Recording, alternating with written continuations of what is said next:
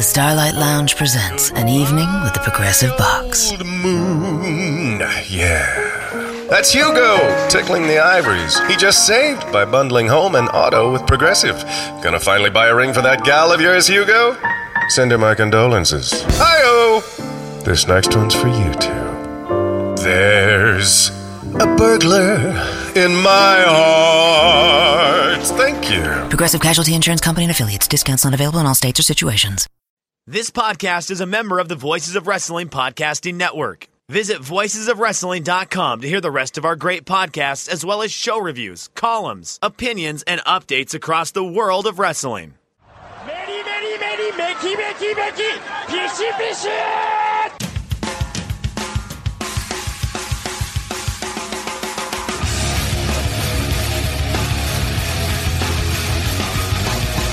You are listening to the Voices of Wrestling podcast with your hosts, Joe Lanza. X out, go listen to some boring podcast where they're afraid of their own shadow. Okay? Don't listen to Joe Lanza, because Joe Lanza's not changing. And Rich Craich. Give me a name. Like who delivers this guy in a big spot? Joe, don't yell at me. In the big spot, who delivers better than this guy? Stop yelling at me. I agree.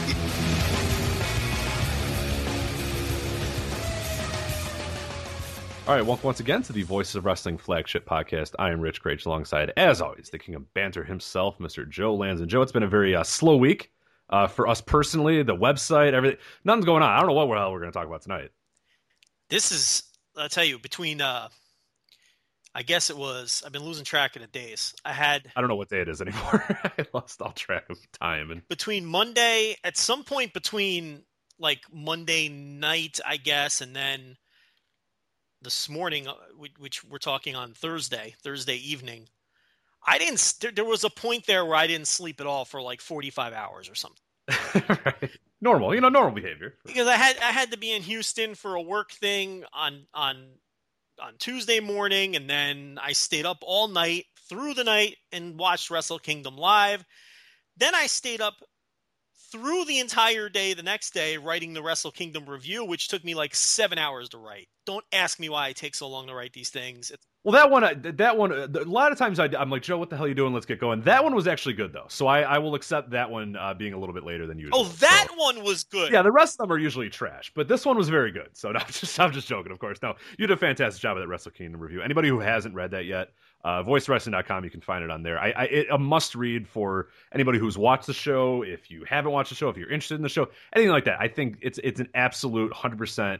And I don't say it's absolute must read. You have to read it. It will just add new perspectives, just everything. Even if it echoes your thoughts, if it's the exact opposite of your thoughts, the passion comes through in the writing. And that is something that so many people struggle to do. And like, even I have a ton of trouble getting to that point, but you were able to do that there. I mean, you can feel and read your passion in that review right there. It's just fantastic work by you. Well, thank you. I appreciate that. I mean, it does. It takes me hours to write these things, and then I'm never happy with them when they're done anyway. And it's like, but I'm glad that people like them. I'm glad that you feel like, that's the kind of power that's in it. That's great. But I mean, so then I stayed up all day writing the review, and then I was planning on staying up to watch New Year Dash, and then I was like, no, Joe, you have to go to sleep. You've been up for like almost 3 full days. And I finally went to sleep about 10 minutes before New Year Dash started, actually. So maybe I should have just stayed up. And then, I got a little bit of sleep this morning, but that's nothing. I mean, that's me. And then you're finishing off the book. And what people don't know is, you do all the work on this thing. Aside from the writing that the other people do, you format the thing, you put it together, you deal with all of the back end, and oh, by the way, you do just as much writing as anybody else does. I think you did 22 profiles or something. Yeah. To be fair, I'd grabbed all the really crappy guy. Like, I don't know if I count Teton as like one of the, one of the guys, but it counts. But still, on top of everything else, you wrote more singles profiles than anybody else did. I waited till the last minute again to get all my writing done, and then because I had that emergency work thing on deadline day, that delayed the book a day, because I would have just finished up that morning, but I had to push the limits, and I screwed everything up because then life happened. and then I couldn't finish until I got home, so it delayed the book a day. But it may have been a happy accident. I think releasing the book the day of the Dome might be something we'll try again. Yeah, absolutely. No, the sales have been fantastic. I just want to thank anybody who's downloaded it so far, whether you've downloaded it for free, which you can do on PayHip, or if you named your own price, which you can also do on PayHip, or now that it's available on Amazon, which is a few hours before we started recording, it popped up finally on Amazon. You go to voicewrestling.com/NJPW16book. That's NJPW16book, voicewrestling.com, to do that.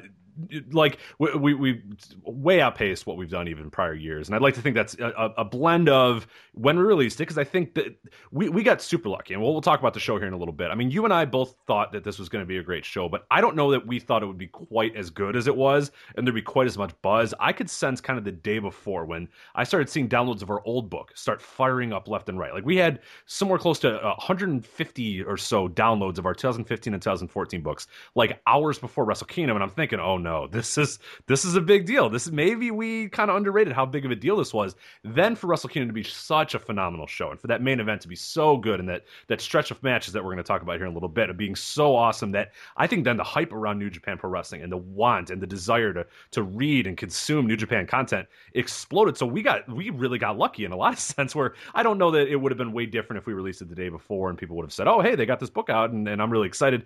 But I think we just contributed in the hype, because it was like everybody talking about it. Oh, and by the way, here's our book, and like downloads just exploded in those first few hours. So I want to thank anybody who did that. But yeah, we kind of maybe tripped, easily or nicely into a neat little time and hey, it gives us an extra day, and it lets us, because before we try to kill ourselves to get it out before Wrestle Kingdom, and it's always so hard because we have of course the holidays here in America. We got Christmas, and then we get New Year's, and then we got 3 or 4 days until Wrestle Kingdom, and basically we have to hope that we can get everything done or most of our stuff done in that time. And like you said, we couldn't do that this time, but it almost worked maybe in that favor. And I hope that we're going to try it again next year too, to release it on the day of Wrestle Kingdom, because I think that, using this example that we have so far, capitalizes on the buzz. Exactly. Yeah, we've always tried to contribute to the buzz, and now maybe it's a better idea for us to capitalize on the buzz. I think there's no question that Kenny Omega and Kazuchika Okada helped us sell a shit ton more books. Yes. Oh, yes. He is on the cover, Kenny Omega, and don't believe I've tweeted out that cover photo, illustrated by our great friend Pedro, Rainmaker Inc. On Twitter as well. If you want to find him out, I've tweeted that picture out many times to say, hey, by the way, we got a book here. Kenny Omega's on the cover. Like that was, again, that was another thing that we kind of lucked into. Of I thought Kenny, because there was questions of who are you going to put on this cover, and I talked to Pedro, and I said, well, Naito's had a great year. Okada's always a very good choice. He's had a fantastic year. And then I saw something he did with Kenny Omega, and I said, you know what? Do a Kenny Omega one. I think the just the way that Kenny Omega looks, it attracts you to. You want to look at it. You know what I mean? Like the hair, the sunglasses, the point. I was like, that everything is perfect there. I love that cover. Could you do something similar to that? And he did that. And I think again we got lucky in that sense, where just just seeing Kenny Omega on January 4th, and now even today as we're recording this on the 5th, that guy is just attracting attention left and right from all facets of wrestling and all different corners of not even. I've seen stuff from mainstream websites that don't even cover wrestling talking about it. Guys that I would never think would watch wrestling talking about it. You got guys like a Daniel Bryan reaching out to Kenny Omega. Just guys left and right reaching out. I mean, he is the talk of the wrestling world right now. And what's funny is he lost in the main event, but it just doesn't matter. I mean, his performance was an all-time great, phenomenal one. So we got lucky in that sense too. But yeah, everything worked out really well, and I'm happy with how the book looks. I'm happy with how it turned out. Just everything in general, I've been just super excited about it. And again, voiceswrestling.com/NJPW16book to download that. You can buy it for free if you want. If you just want to say, hey, I don't know what the hell this is, I just want to download it for free and check it out, you can do that. If you want to pay us whatever price you want on PayUp, you can name your own price. If you want it to be $50, we would recommend somewhere between $50 and $100. I think is what we put as the preferred donation to give us. But no, whatever you want to pay is fine. And then if you want it on Amazon directly to your Kindle or whatever e-reader device you have, $4.99 is the price. You can download it on Amazon as well. So either way you do it, just we want you to read it one way or another. We don't care if you buy it or if you download it for free. Just read it. Just consume it, because I think you're going to find a lot of stuff that you like in it. I think it's great when we have New Japan wrestlers sending us DMs telling us we got their hometown wrong. Right. I'm glad that I got to. Yeah, that's because I know they're reading that. You know what I mean? Like it kind of sucks that I hope Bone Soldier's not reading. But oh boy. But well, yeah. Yeah. I also told Yoshitatsu that nobody would miss him when he went to see him. Also, that poor guy, he might actually be reading it. I know. I feel there's really a chance he's reading it. I mean, yeah. Well, hopefully he doesn't listen to the English commentary on New Japan shows either, because all they do is make fun of him too. So I guess Poor guy. I'm starting to feel kind of bad for him, but he's just so awful that. But I mean, we really did look out, because when you think about it, for the type of people who are going to be interested in a book like that, and the type of people who are going to listen to, this kind of show, there's really been 3 matches, I think, in the last year that have been the most buzzworthy matches in wrestling. And that's Ricochet Will Ospreay from the Best of Super Juniors. It's Brock Lesnar Goldberg, and I think it was the Okada and Omega match. I think without question, those are the 3 most buzzworthy matches that have happened in pro wrestling over the last, 6 to 10 months or whatever the case may be, even the last 12 months. And we really lucked out that the book came out on the day where this was the most talked about thing in all of wrestling. So kind of did look out from that perspective. But yeah, check out the book. And then on top of all that, Rich, now we're rolling out the Voice of Wrestling Match of the Year poll, which we threw together hastily today. You told me, it was like the day before, and you said, I don't want to tell you this, but we have to do the Match of the Year. And I was like, oh, come on. I want like 6 hours of not having to do anything. But no, this isn't too bad. Match of the Year is nice. We've done it so many years now. It's nice and easy. It's not hard. Yeah. So, and we're pros. And there are some early ballots out. Our staff has received their ballots. I like to get it out to a few people at first, just if there's any bugs in the system. But it looks like everything's okay. This weekend, all the other ballots should be out by Sunday at the latest. I'm just going to sit in the house and mail ballots out like I do every year for 2 or 3 straight days.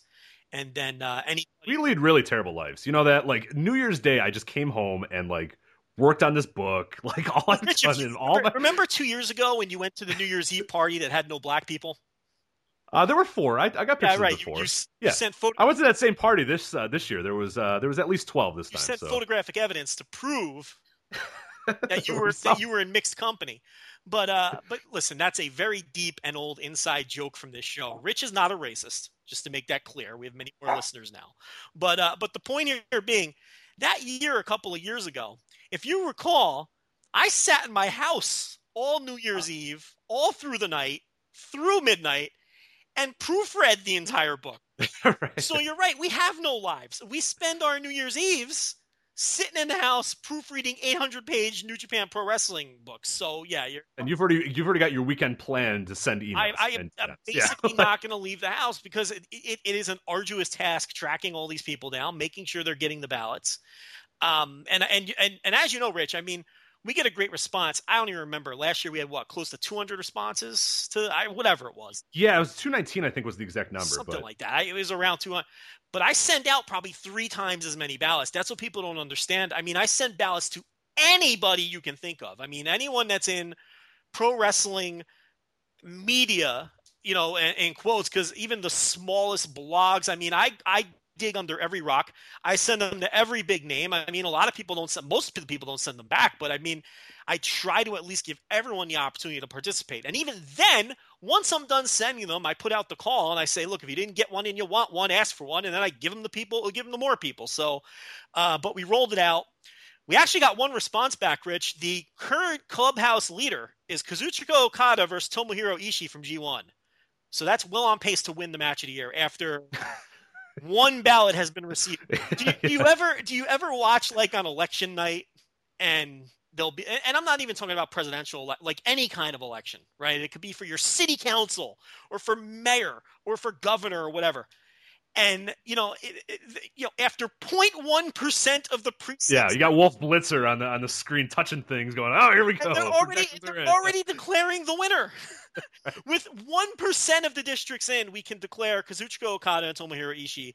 Right, so don't even send in your ballots. We're good. We're done. We got it. It's all over. I will not reveal who that man was, who got the ballot in. I don't want to publicly put Brennan Patrick's ballot out there. No, we would never do something like that. But yes, Brennan Patrick was. Look, he's the first guy this year. He was the first guy to get it in. We sent it out, and he had his turned in with full blurbs, well written, by the way. Within like a half hour. So this man was clearly prepared. But if you normally receive a ballot, look for it this weekend. And so Rich, we've been busy boys. And Rich, if you're a busy boy, you might not have time to go shopping. Grocery shopping, in fact. I have the answer for you, Rich. Blue Apron. Let me tell you something, Rich. Those who spend a lot at restaurants or high-end grocery chains can now spend under $10 per person for a delicious meal, including some featured upcoming meals like spicy shrimp and Korean rice cakes, pork chops and garlic piccata, and mushroom and chipotle pepper enchiladas. Let me tell you, Rich, I've had the spicy shrimp and Korean rice cakes, and they taste just as good as they sound.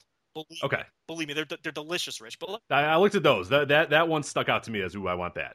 I need that now. And you should. They're very good. And for less than $10 per person per meal, Blue Apron delivers these seasonal recipes along with pre-portioned ingredients to make delicious home-cooked meals. You choose from a variety of new recipes each week, or you just let Blue Apron's culinary team surprise you.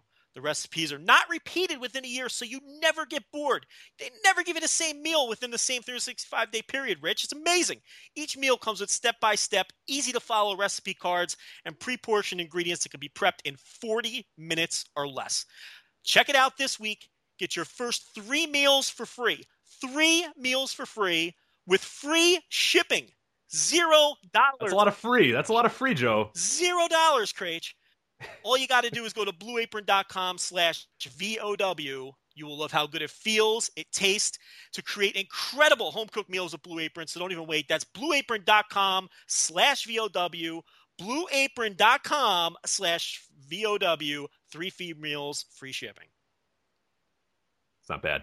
Better way to cook as well, Blue Apron. I love it. But yeah, that's good for date nights or when we're by ourselves sitting in our rooms, pantsless, sending out emails all the time. It's nice and easy. Either one. If you want to have a date, you want to have a nice meal with the wife or the significant other, or you want to sit on your, in your underwear and do ballots, and you have no time to go out to a restaurant. You need to have this thing done in 40 minutes. You got it. BlueApron.com. Pre-prepped Blue Apron meals are going to come in handy for me this weekend. I was going to say, in your bunker. How much are you ready with Coke Zero? You got Coke Zero and your Blue Apron meals, right? You're all set. I'm going shopping right after this podcast is over. I got to stock up on a couple cases of the Coke Zero. I got to get the you know what I'm going to get again? The cream soda. And I tell you, I haven't had the cream soda in a while, Rich. I like cream soda, yeah. You know, that our good friend Chris doing the Voices of Wrestling clips, he posted, remember the cream soda clips? Yeah. Is there a cream soda clip? I remember us talking about it, but yeah, he clipped it. He clipped Oh, wow. it. So, okay. it reminded me of the cream soda, and now I've had a hankering for the cream soda. What was the brand? I'm sure this is the exact conversation we had before. What was the brand of cream soda that you I believe it was A&W. Okay, that's the best one. So that's fine. You're good. You're right. Oh, well, just want to make sure. All right, as long as you've prejudged my cream soda. Yeah, well, I don't want you getting like the store brand, cream soda or whatever. Which is some store brand stuff is fine, but the cream soda, pay the extra 40 cents and get some good cream soda. Let me ask you a question. Yeah. Do I strike you as a store brand guy?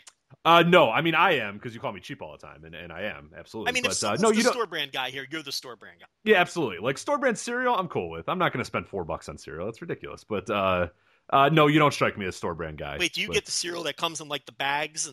I don't get the bag. No, that's a little too much. That's a good value though. There's been times where I've considered it, but yeah, the bag. Good value. What? Listen, the bag's unwieldy. It's too big. Richard, like you are open you it. 65 years old. What do you mean? I mean, you can't spend an extra $1 to get the actual Fruit Loops. You got to get. It's the same shit. It's all just processed garbage. Who cares? I buy good meat. I'm not going to process crap. It's just processed crap. I don't care if it's. I'm not going to spend an extra $1 to destroy my body. Are you kidding? No. I want the authentic Toucan Sam on my box. It's no different. If I gave you 2 bowls, you would have no clue what the difference is. The thing is, it's all about the stat. I want. Oh, you're a box reader though, right? I want Toucan Sam on my box. I don't want whatever fraudulent cartoon character they come up with for like the bags on the fruit rounds. On the fruit round, yeah, and it won't be a toucan. It'll be like a canary. They'll change it up a little. I don't want like Bill the Canary.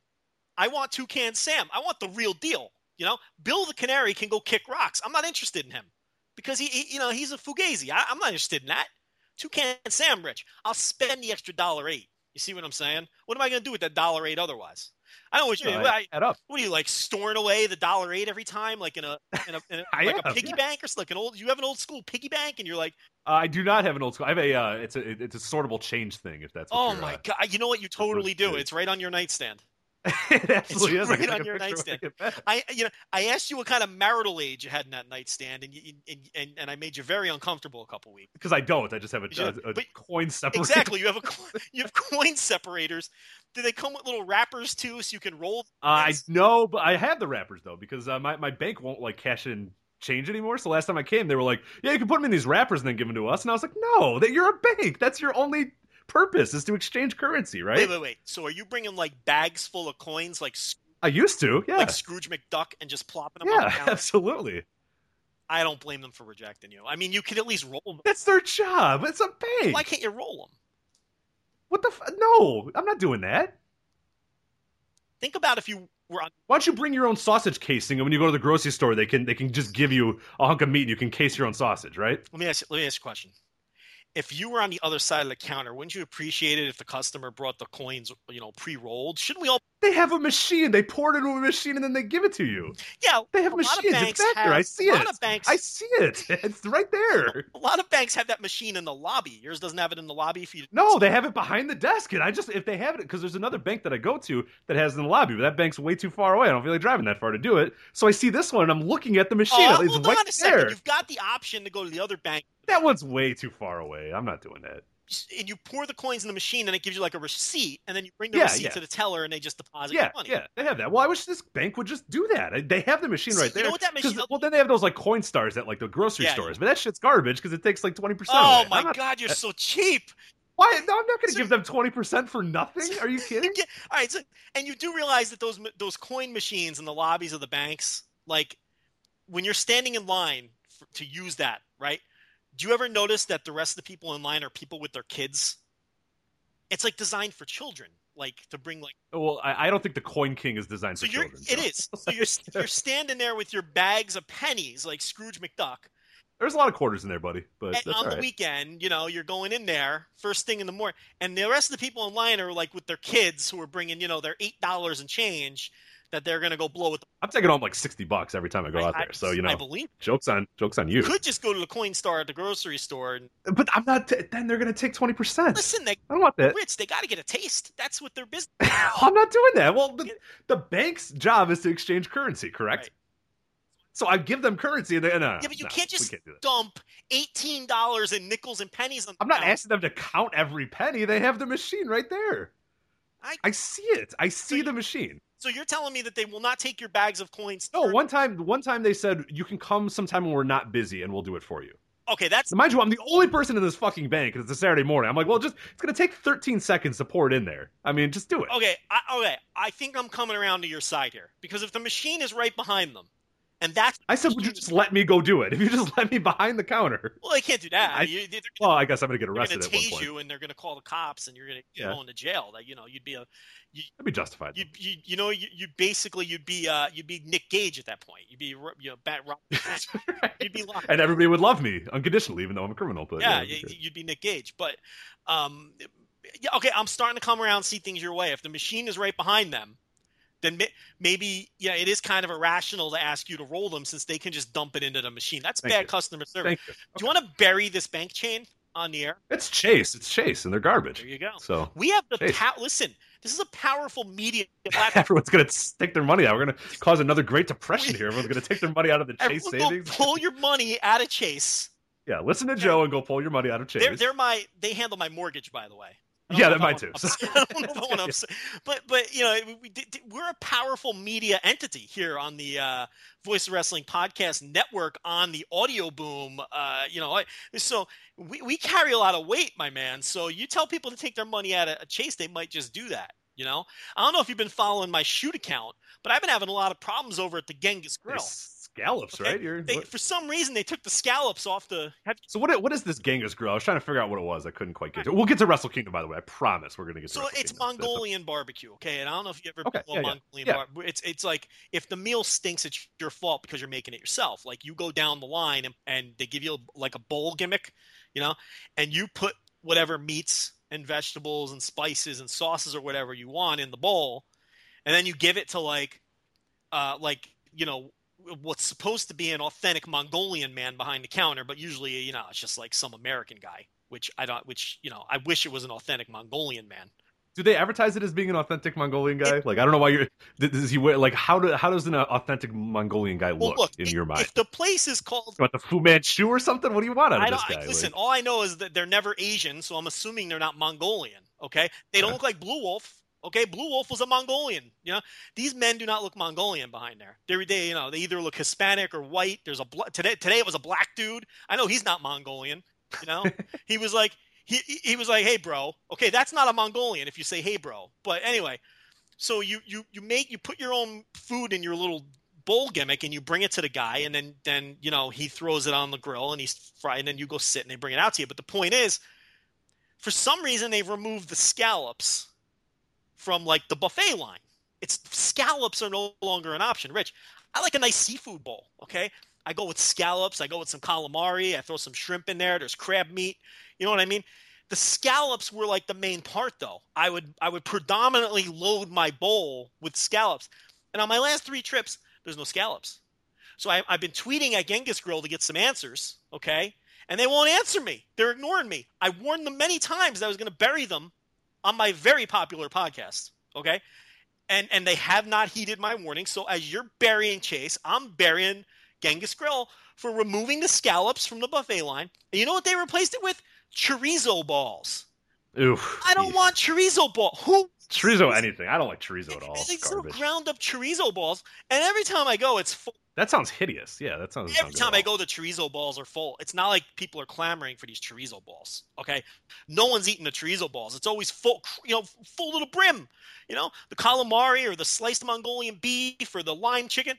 It's always down. You know, you can tell that people are enjoying it. No one's eating chorizo balls. Nobody wants that shit. All I want is my scallops back. Not even now. I just want answers, Rich. They won't answer me. But let me tell you something. Because they don't want to say it's too expensive to have scallops there anymore, and we're trying to cut back on costs. They're the first ones to tweet out when people send them pictures of their bowls, though. Oh, I love the Genghis Grill. Look at my lunch today. Oh, and they're tweeting it right out. But they won't address my issue with the scallops. See, I run social media accounts for my companies, at the 2 companies I do for the shoot job, and I always quote tweet when people complain as well, because I want to make it known, hey, look, you complained, and we're going to talk to you. So we're I might say, hey, go to call this person, or hey, here's what you do, or hey, email this guy. Sorry about your issue, but yeah, you can't just retweet the good and bury the bad. I mean, that looks disingenuous, like you're saying right there.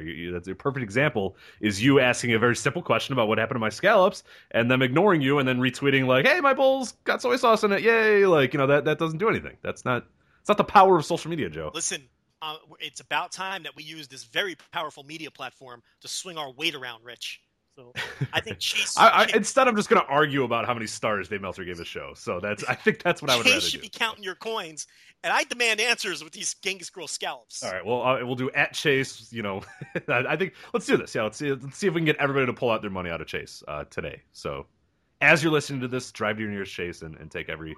And I want all of our listeners to bombard the Genghis Grill social media account and ask. See, what's going to happen is my part they're not going to do because that's really ridiculous and you shouldn't do that. But the second part, if you want to tweet at the Genghis Grill, Joe, you want to give that their username? It's at Genghis Grill. It's very simple. A little show called Wrestle Kingdom 11, Joe, happened yesterday.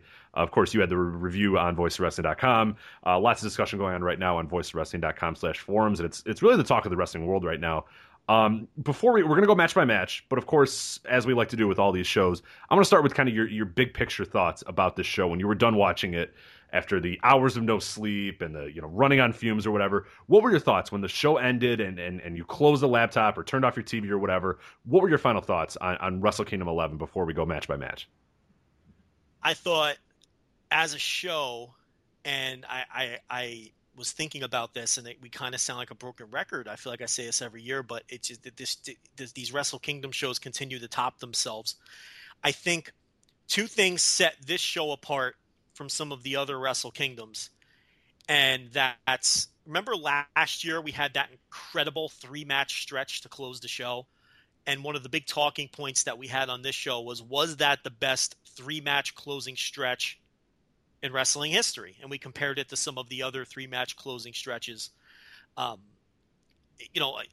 some of the best shows in history, and that was a big talking point. Well, on this show, Rich, we had a 4-match closing stretch that, again, I don't think can possibly be matched by any other wrestling show ever.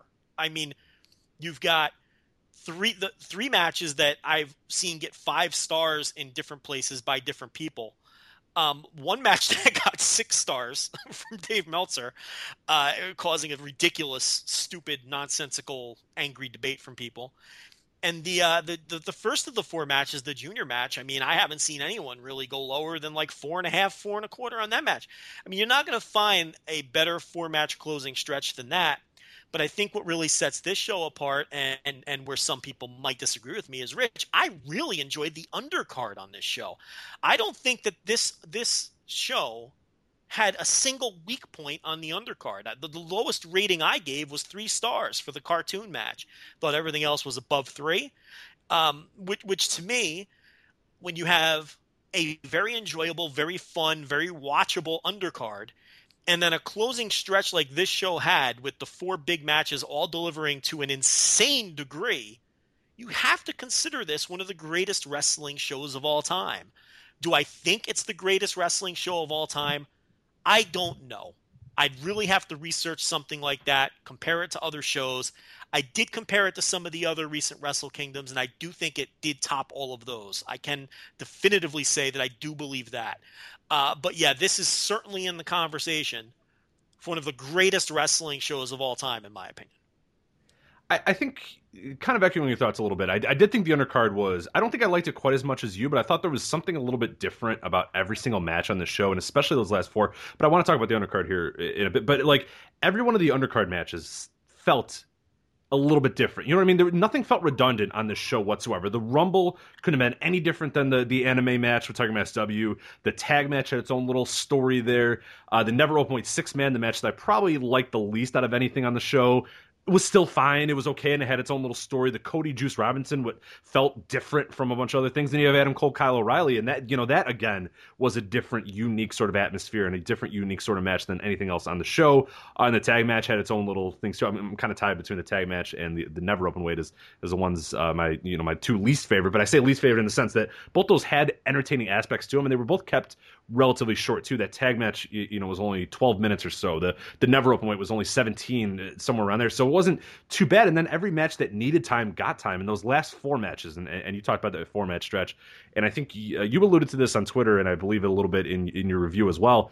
Every single one of those had something different for everybody. I mean, the junior heavyweight match worked in no way similar to the Intercontinental title match. The Never Open Weight was not anywhere similar to the main event, and nothing was. All those were different. They were all unique. That when they were over, you kind of had to take a breath and go, okay, now this. It wasn't just like, all right, here we go. Here's another example of the New Japan style, or oh, here's another example of this, or oh, here's another member of this stable, another member of this. Everything felt different and unique, and everybody had different directions, and everybody had just different things to do, and it's just like when you look at that stretch too, it wasn't just that they were all great matches, which they absolutely were.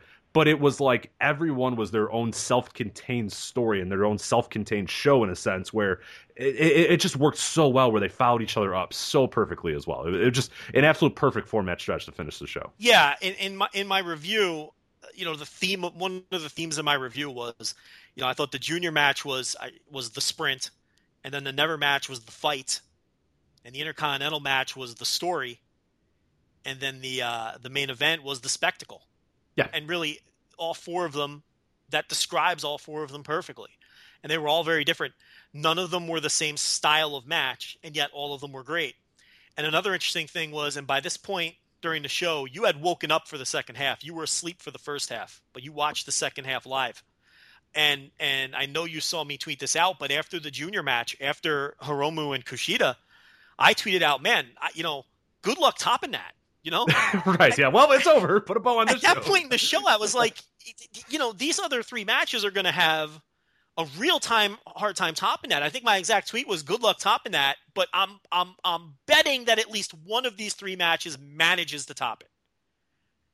And all 3 of them did. I mean, this was just an insane... Almost in order, too, which is another incredible thing to do, too, where it was like, well, that's really good. Okay, all right, well, how about... Okay, all right, okay, they're all good. They're all great, and each one is better than the other. Has there ever been 2.5 hours of wrestling better than that? I mean, because, again, it was all so different. There's some G1 shows that you can point to that ran 6 or 7 or even 8 matches deep with stuff that was around 4 stars or better, but were all the matches different like they were for the final stretch on this show? I don't know the answer to that. You know what I mean? There's that great G1 show in 2013. I don't remember the night, but it was like 7 matches deep It was night 9, if I remember correctly. Or something like that. Yeah. Yeah, it was one of those. I think 9 is what I'm. But yeah, it go on. Which it was. But those are all 12-minute G1 style sprints, with the exception of possibly the main event or the semi event. This was 4 matches that were all completely different. And look, I'm not saying that the undercard was great, but what I'm saying is the undercard was good. It was all entertaining. There was right. Nothing was a drag at any point. And one thing that a 5-hour show, which is hard to do. Almost 6 hours. And one thing that kind of bothers me, when you watch people react live to wrestling shows these days is like, you'll be 4 matches into a show like this, and there's people going, nothing's blown me away yet. And it's like, all right, but these are the prelims. They're not supposed to blow you away. And if anything on the undercard does blow you away, when it comes to a big New Japan show, like that means you're in for a great show, because the top of the card always. When does the top of the card not deliver on these big New Japan shows? I mean, so it's a bonus if you get great matches on an undercard. All you really want on an undercard is a good, enjoyable undercard, and I think this Wrestle Kingdom delivered that more so than there's always been 1 or 2 matches on these, and you talked about them a little bit in the preview. We talked about some of these Wrestle Kingdom undercards. There's always a couple of matches that are just like, your 2-star specials, and you just didn't get. To me, you didn't get that here. I mean, we're gonna run through the card, but so I think that propped up the show as well, because everything on the undercard was solid. All right, I think we got to start with the main event. We're not going to start with the Rumble. I mean, that'd be ridiculous to do that. It's something we've learned over the years of doing this, is that we'll review these shows and we get to the main event and we're exhausted. So let's get to the main event right now. Kazuchika Okada versus Kenny Omega. Of course, Okada defeats Omega to retain the IWGP Heavyweight Championship. Right when it ended, I tweeted out kind of a Twitter poll saying, guys, what was your favorite match of Wrestle Kingdom 11? And I put the last 4 in there. I assumed nobody was going to say the never open weight 6-man match. I was pretty safe in my assumption that it was going to be those 3. I was assuming, okay, it'd be a close little race, because that Naito Tanahashi, rather, a lot of people love that one, and I heard a lot of hype about this Okada. 83% out of nearly 3,000 people voted that main event as their favorite. That fucking stunned me. I was shocked too. I was just looking at it, and it keeps going up and up and up and up, and I'm like, okay, first of all, 3,000 people responded to our dumb poll. That's number one. 2,500. Sorry, I overstated it. That's okay. Say 3,000. Round up. It's 2,547 as of recording here. So you round up at 3,000. So there you go. So, but the other thing that stunned me was when you posted the poll. At 6:00 in the morning or whatever it was. At that point, I really thought all 4 matches were going to get relatively equal support. I really did, and I think you did too. And I checked in on the poll after the first 10 minutes when it had like 600 responses or something. And the main event was just blowing everything else away. And I'm thinking to myself, wow, this match is something special. And then when you start seeing how many people, when the early reviews start coming out and everybody throwing 5 stars at it. And then, of course, the Observer comes out and Dave gives it 6 stars, and it's not a typo. And it's like, what we have here is a seminal match. I mean, we have one of the seminal matches of this era is what it turned out to be, where you had 3 other matches of such great quality. And like I said, Rich, I've seen the Never match get 5 stars from people. I've seen the Intercontinental match get 5 stars from people. Not across the board like the main event, but you're talking about a show with 3 other matches of that high caliber, and it's still blew. What was the final percentage? It blew 83%. So here were the final results. Omega Okada had 83, Tanahashi Naito had 11, Shibata Goto had 3, and then Kushida Takahashi had 3 as well. Yeah, I was stunned. Yeah, I was stunned that it was that big. But it blew everybody. It blew the other matches away. This is just a special, and again, it's not like it didn't lack for competition. And on first watch, here's the weird thing. I watched it again later that day when I was writing my review. And this is very rare for me. I don't even rewatch a lot of matches, period. I'm not a big rewatch guy. I'm all about the moment. I like how a match makes me feel in the moment. But I rewatched it because I was really fading fast the night of the show, and I did fall asleep early in the match, so I felt like I owed it a rewatch. And I didn't even know how much of it I missed. I could have missed 3 minutes, 5 minutes, 10 minutes. All I know is I dozed off. so I rewatched it, and it actually improved on the rewatch. I did the exact same thing right before we recorded here, maybe 2 hours before we recorded, and I was stunned as well. Because usually it's not that way. Usually when I rewatch a match, especially a day after or so, it rarely, if ever, is the same as it was the first time I watched, especially when I watched it live and unspoiled or whatever. I agree. This one, it did improve. I'll let you kind of give your thoughts of why you thought it improved, and I'll give mine because they might be different. I don't know, but go ahead. I'm sorry, I was muted. Yeah, I can tell. Yeah, so I mean, I don't know what it was. All I know is watching it live, and maybe it was because I dozed off briefly. I kind of had the same feeling that a lot of people had. I was like, wow, it really, there wasn't much happening in the first third of the match, and I was kind of waiting for them to kick it into high gear. And I was already formulating my thoughts for the review, and I was ready to talk about how much I liked the other three matches better. But then, of course, they had that amazing closing stretch, which was just out of this world. I mean, it's just like nothing I've ever seen. But then on rewatch, when I saw the match start to finish in one shot without dozing off or whatever, it was a 47-minute match, and you know how I feel about long matches, and it's like I was sitting there thinking about it, and I was like, yeah, you could have shaved a few minutes off here, or maybe you could have shaved 5 minutes or 10 minutes off there. But then I said to myself, but why? The end result was one of the greatest matches ever. Why am I tinkering with this thing? Like, what's the point? If the end result was that this was one of the greatest matches ever, why not leave it the fuck alone? Why am I trying to figure out where slicing 5 or 8 or 10 or 15 minutes off would have made? I mean, how much better do you want to make the fucking thing? And the other thing that came across my mind as I'm watching it, because when you rewatch a match, you already know where it's going, right? So you kind of can think about it in different ways. And I'm watching this match develop, and I'm thinking to myself, the pace that they worked early, and then the pace that they worked in the middle, is what made the pace at the end so great. Yep. Mm-hmm. Because there was that dichotomy. And there was basically 3 sections to the match. There was, the slow start, and then there was the middle where they did all of these crazy bumps. Kenny did listen, that table bump where he took the back body drop over the ropes and went through the table. Rich, that had zero margin for error. Yeah, he's lucky to be alive. He could have died. Yeah. He could have busted, he could have broke his back. He could have busted open his, I mean, he could have missed the table. He could have... Yeah, I had visions of Rick Rude dancing in my mind, especially with that elevated ring and Yes. that big step there. I mean, yeah, that or in the guardrails right there. I mean, he had like a foot to land, and he landed exactly in that foot. I mean, it's incredible. He landed in the perfect. I mean, how the fuck did they do that so perfectly? I mean, it almost would have been better for him to miss the table completely than to barely catch the table. You know what I mean by that? Like, it would have been better to take the Trent bump than to nick the table. Right. He had 2 options there. Especially those Japanese tables, which aren't the most kind. I mean, it was either hit it perfectly, which he did, or or miss the table. I mean, anything else would have been a disaster for this man. I mean, just the guts to do that. But Rich, this is what we talked about last week. We knew that this man, who's the most driven man in wrestling, in my opinion, we knew that he was going to make sure that this match was jam-packed with shit like this. But what I thought was so brilliant about this match is that it was spread out over 47 minutes, and they didn't just cram it all into 25 minutes.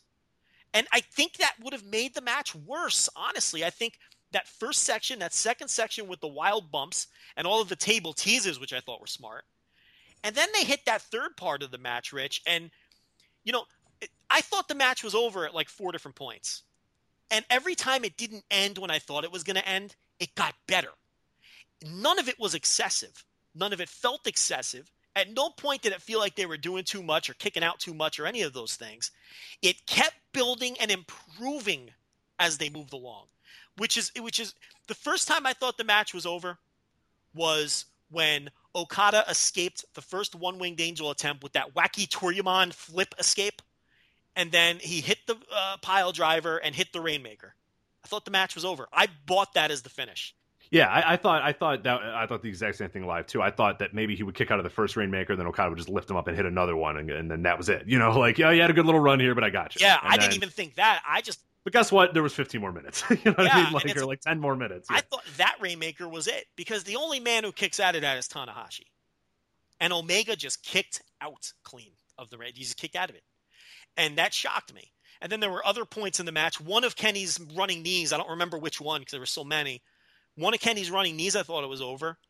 And I was thinking to myself in that moment, okay, he's going to win with the running knee, and they're going to keep the one-winged angel in their back pocket. Then when it hit the 40-minute mark, I even tweeted this out. I said, holy shit, they're going to a draw. And if they go to a draw, this is the greatest 60-minute draw of all time, because I don't like any 60-minute draws, and this match was great.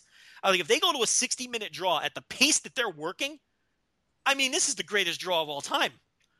And they didn't do the draw either. I mean, there were like 4 or 5 points where I thought the match was over, and it kept going, and it kept getting better. And that's really a credit to both guys.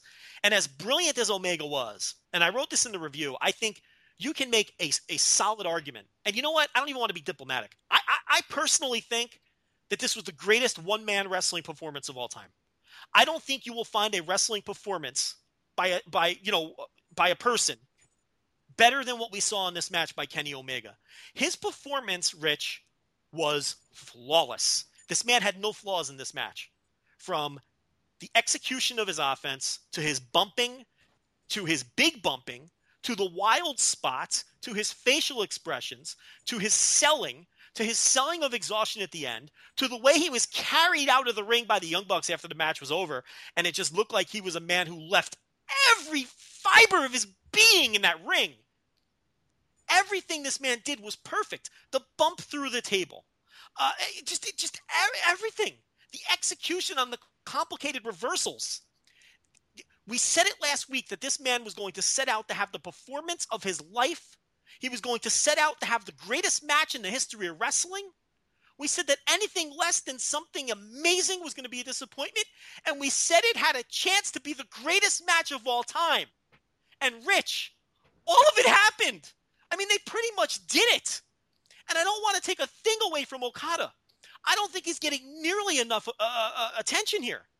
No, he's not. And it's because Omega was so you couldn't take your eyes off Omega that entire match. And I think it's making people ignore what a good performance Okada had. And when I went back and rewatched it, that was one of the things that stood out. I said, okay, let me focus on what Okada's doing in this match. I saw Omega. It was impossible to not see what Omega could do when you're watching it that first time. Let me see how Okada does in this match. He's not, I would say he's just as good, because Omega was on, just another stratosphere in this match, but Okada was really fucking good during this entire match as well. And I thought he's been either unfairly nitpicked for what he did in this performance or just ignored in general, which again, I get why he got ignored, but that's why I think a rewatch is really important about this match, and rewatching it and focusing on what Okada could do. And before you get to your point, again, I wanted to say one of the things that helped me in the rewatch is knowing when the finish was going to come, and knowing that, because I think when I was initially watching it, I was saying, okay, what's the finish? Where's the finish going to come? How's this match going to end? That was my focus. Is okay, is that the near fall? Okay, that's not. Okay, what about that? And sometimes that's good. Sometimes matches are good that way, and sometimes they're better when they're you know what the finish is, and you can kind of dig into a little bit more of the intricacies, dig into a little bit more of what these guys did, dig into a little bit more of how this move helped lead to this, helped lead to this, you know what I mean? Like, stuff like that really benefited. And this, I knew, I said, okay, I'm not going to worry about when the near falls are, because I know these are just near falls. But still, that makes the match even that much better, I thought. And I thought the beginning period, which I was with you as well, when it was over, I said, yeah, the first 15 minutes were kind of boring. They probably could have, either just sped it up or just take that out or whatever. But to me, after rewatching it, I said, no, this was perfect, because you needed that sort of pace of like, okay, let's have a little match here. Let's see who the better person is, all this sort of stuff, to get to the manic pace that you got to later, which was really that second period where it got nuts, where they were just putting people through tables and doing insane stuff like that and jumping all over the ring and taking these like horrific dives and the big dragon suplexes or whatever. And then when you realize, wait, that's not even the finish either, there's going to be a whole nother period after that where these guys are going to really just try to throw everything they can at one another to see who's going to finally fall. Knowing that, and knowing that there was those different points in the match, made me enjoy it that much better, because I wasn't focused on when is the finish going to come, how is it going to come, who's going to get the win. I knew, okay, Okada's going to get the win. Cool.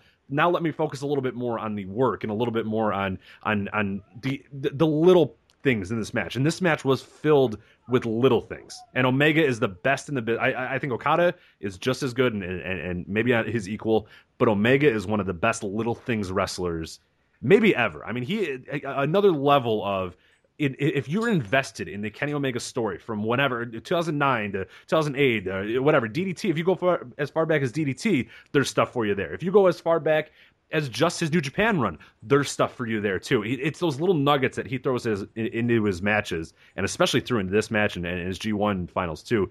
There's not a more rewarding wrestler in the world than Kenny Omega. He makes every match that he's in, you feel like your investment was worth it. That you following him in DDT and watching all these stupid little tapes of him fucking around with Kota Ibushi and El Generico or whatever, him his All Japan run or whatever. All those little stuff, all those little hints, all those little things right there. He rewards you with those, knowing that he beat Nakamura, knowing that he threw AJ Styles out of the Bullet Club, all this little stuff, everything that he says in the ring. He's so good at the little things. It's incredible. If you're invested in him and invested in his story and his story in the company or his story in general, there's so much for you to unpack with any Kenny Omega match. And this one was probably the best you're ever going to see. A good example was the springboard moonsault over the railing, which was done 5 hours earlier by Kota Ibushi in the opener of the show. And it was not an accident, a mistake, or coincidental that Kenny Omega not only copied Ibushi's spot, but did it better by going over the railing into the crowd instead of just to the floor. And that's exactly what you're talking about. He does those little nods and those little winks. The thing about Kenny Omega, Rich, I don't know if I'm comfortable calling him the best wrestler in the world, but I know that he's the most interesting wrestler in the world. I know that for a fact. There's no wrestler in the world that's more interesting than Kenny Omega. The thing about him is not everything he does lands. And I wrote at length when I did my review for the G1 final, which I linked in the Wrestle Kingdom review, so people can get to it easily if they want to read it. I wrote a long diatribe about Kenny Omega and how great he was that night and in that tournament, and I really broke him down. And it's one of the things I wrote that I'm most proud of. But one of the things I wrote in there about Kenny Omega is everything. The man is a genius. He's a wrestling genius. I have no qualms about saying that. He's a genius in terms of doing things in pro wrestling and putting together pro wrestling matches. But here's the thing. Not everything he does lands. A lot of the things he comes up with fall flat. But he's not afraid. And I think that's what makes him the most interesting wrestler in the world. Because he isn't afraid to think outside the box and do different things. And when Kenny Omega does land, it's like no one's better. Nights like this, or nights like the last two nights of the G1, it's impossible to be better than this man.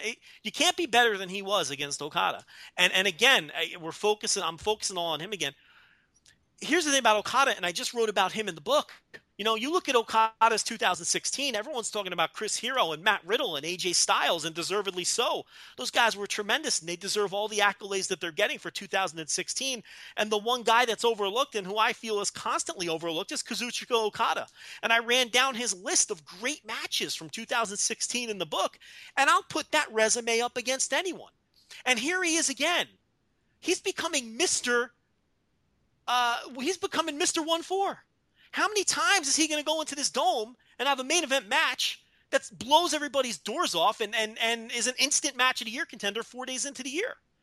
And this time you can't hang it on Tanahashi because Tanahashi wasn't involved.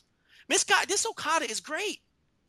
And this goes back too. This is years. I mean, that one with Naito, of course, it was a semi-main, of course, but many reasons. But yeah, that was a fantastic match as well. I mean, he really hasn't. I'm trying to remember. Other than his debut, he's pretty much delivered on every other. His re-debut, rather, he's pretty much killed it on every Wrestle Kingdom. To an incredible degree. I mean, and this is look again. I'm not prepared. I'm not ready to call this the greatest match of all time. I don't know if it was, and it probably wasn't.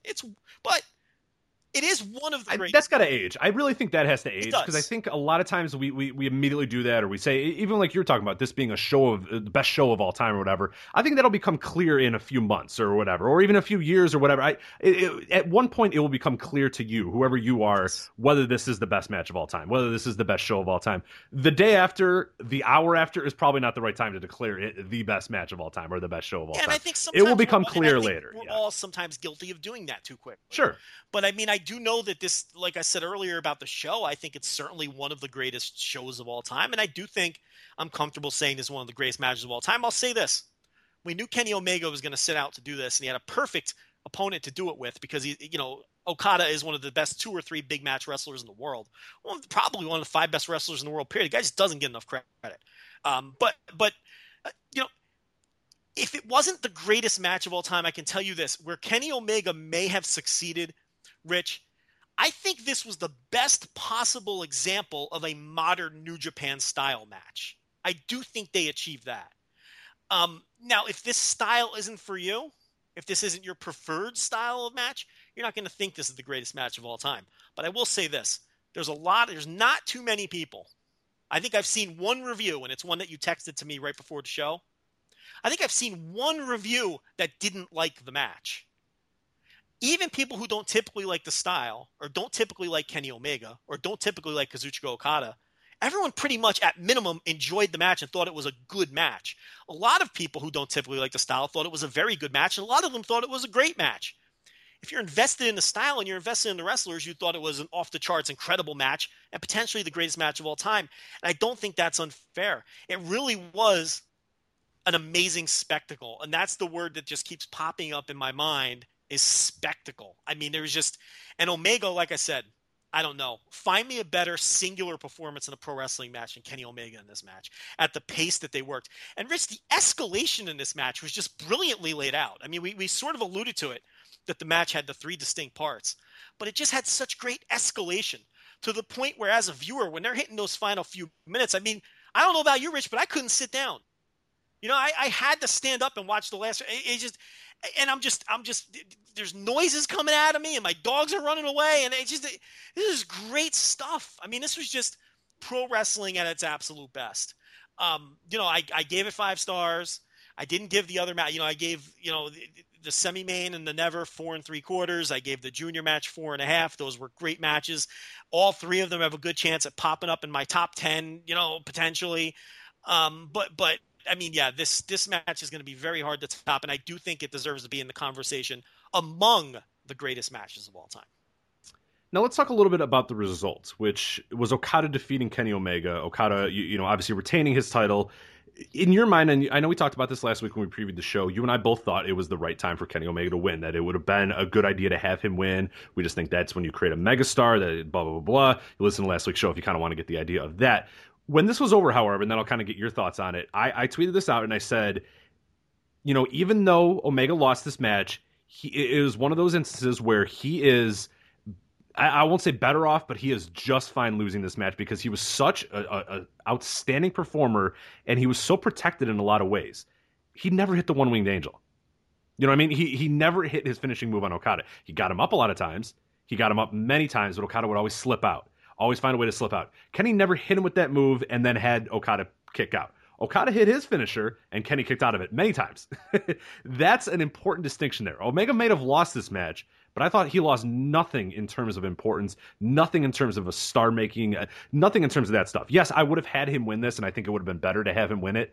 But when it was done and I said, okay, that's how you laid it out, that's how you're going to have him lose, you are perfectly okay with me, because they did everything in their world to say that this man is still a supremely important part of this company and a supremely important part of what we're going to do in the future and a supremely important part of our global expansion, all this sort of stuff, which is another really important thing I'll get to here in a little bit as well. But I thought this was as good as I could have had Kenny Omega lose this match. Do you agree or disagree?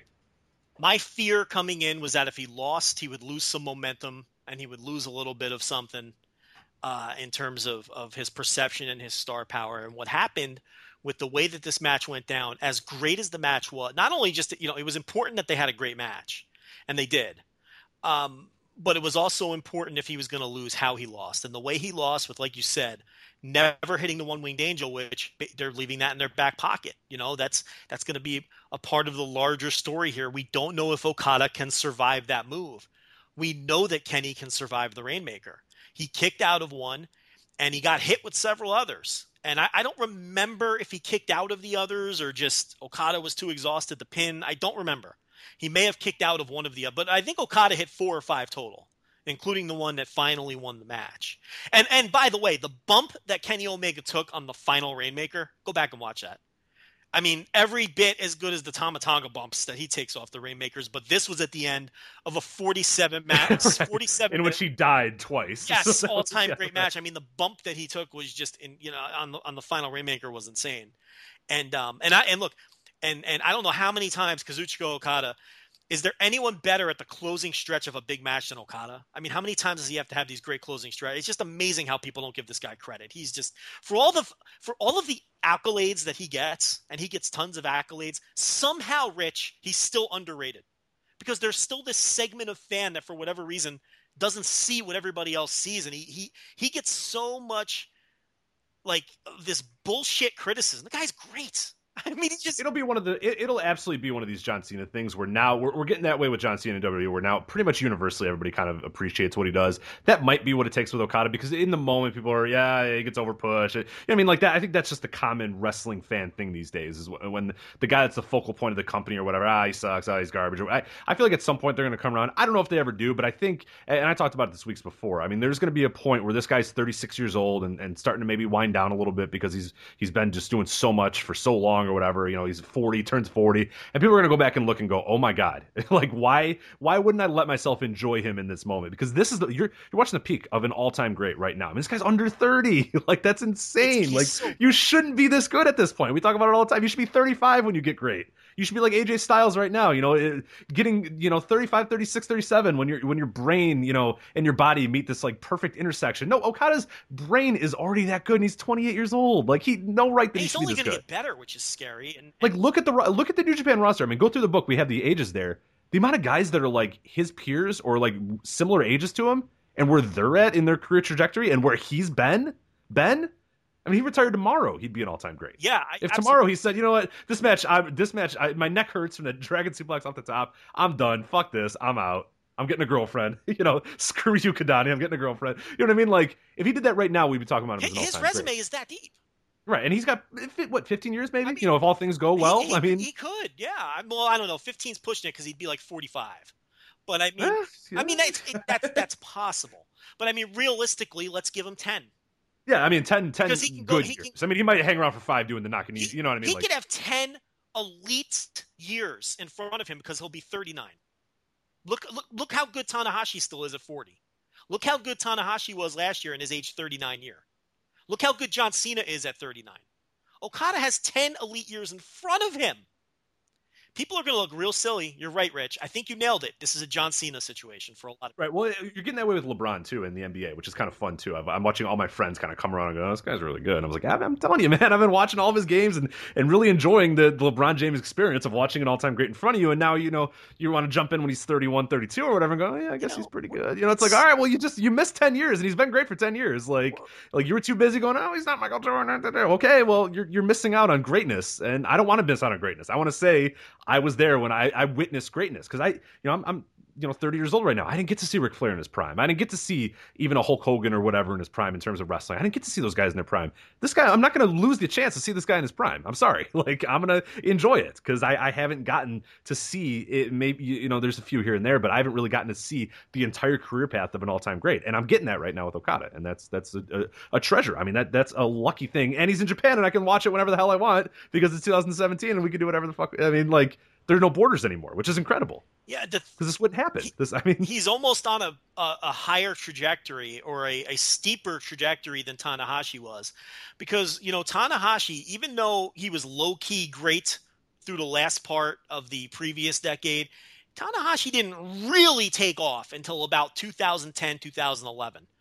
Okada took off from day one that he came back to the company, so he has a chance to be even better than Tanahashi. 10 more years of this. I mean, that's scary. But hey, he's not a real shooter, and that matters to some people for some ridiculous reason. That matters to people. But yeah, I mean, I know a big topic of conversation with the 6-star match and all that is everyone's opinion needs to be respected and all that. But I'm not afraid to say, I mean, if you don't think that this Okada is a great wrestler, I have no idea what you're watching. I understand that everyone has their own tastes and everyone likes what they like but it's like at some point, if you cannot recognize that this guy is great, I question your ability to process pro wrestling. I know that's a harsh statement, but I mean, what more does he have to do? I mean, these matches are always tremendous. This guy's a great pro wrestler. It's just a shame that people either can't get past it for some weird personal hangups or whatever the case may be, but the guy really is great. But to get back to your the question here about Omega losing, my fear was that the loss would derail him, but really, I mean, He came out of this match stronger than he came into it because of how great the match was, number one. The fact that they left some things in their back pocket with the one-winged angel, number two. And he looked so great in defeat, surviving all of those rainmakers and everything else, that really, as he was being carried out of the ring and leaving the ring, I was just thinking to myself, you know what? He's actually coming out of this stronger than he came in, even though he lost the match. It's one of those losses. It's one of those things where you win in losing. And sometimes it happens in wrestling where you're elevated in defeat. And he definitely was elevated here in defeat.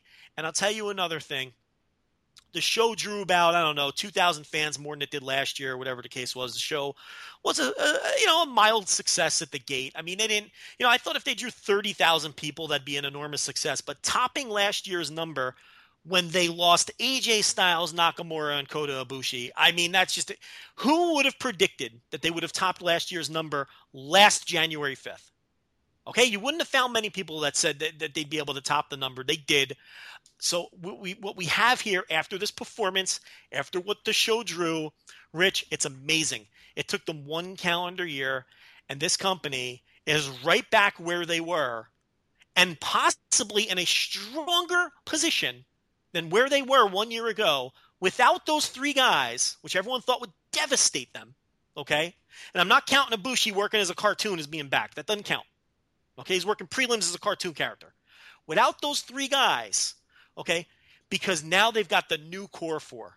They've got Tanahashi, they've got Naito, they've got Okada, and now they have Omega.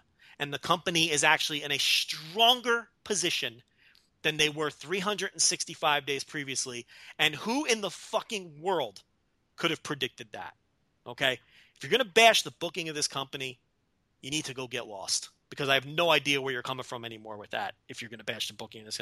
After what was accomplished this year and where they stand and how they're right back where they were despite those losses. It really is amazing. And I do think the way that Kenny came out of this match puts him into that echelon now.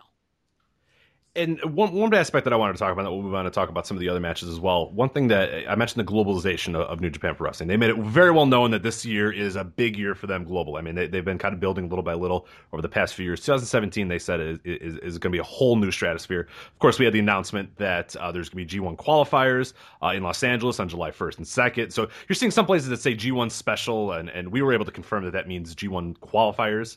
So there's not going to be G1 climax matches. Did you hear qualifiers? Because I just heard that they were just not going to be G1 shows. I don't know that they're qualifiers, unless you heard something different. Yeah, I'll get the exact wording that I have, but I'll have to find out exactly what that was. I don't want to tell, because listen, people are going to run with that if you say qualifiers. Yeah, let me find the exact word. Yeah, because I've seen special, I've seen qualifiers. Let me see what the exact word. New Japan's calling them G1 specials on 7-1 and 7-2. G1 previews. There you go, previews. G1 preview. That is the exact word that we got from someone. So G1 previews. What that means, I don't know. We don't know. You know. So there you go. Sorry to G1 previews, what we're calling it. But either way, so you have that, coming in July 1st and 2nd. One thing that I thought was super important though about this show was, of course, you have the Kelly Carino thing. They've been doing for a few years now. They've been doing kind of the English commentary for the big shows. They announced that they're going to be back a bunch of times, or Kevin Kelly rather announced that he's going to be back a bunch of times. At one point during the show, Kevin Kelly and Carino said that they got a word from somebody on New Japan World that they've had their most non-Japanese people watching at this at one time that they've ever had, and they also alluded to somebody else saying that there was the most foreign fans at the show than they've ever had before, and they can kind of notice from different things that you had that. And then one thing I thought was super important about the main event is Omega's cutting his promo, and there are English subtitles on Omega's promo. They're making it very well known that this man speaks English and he speaks Japanese.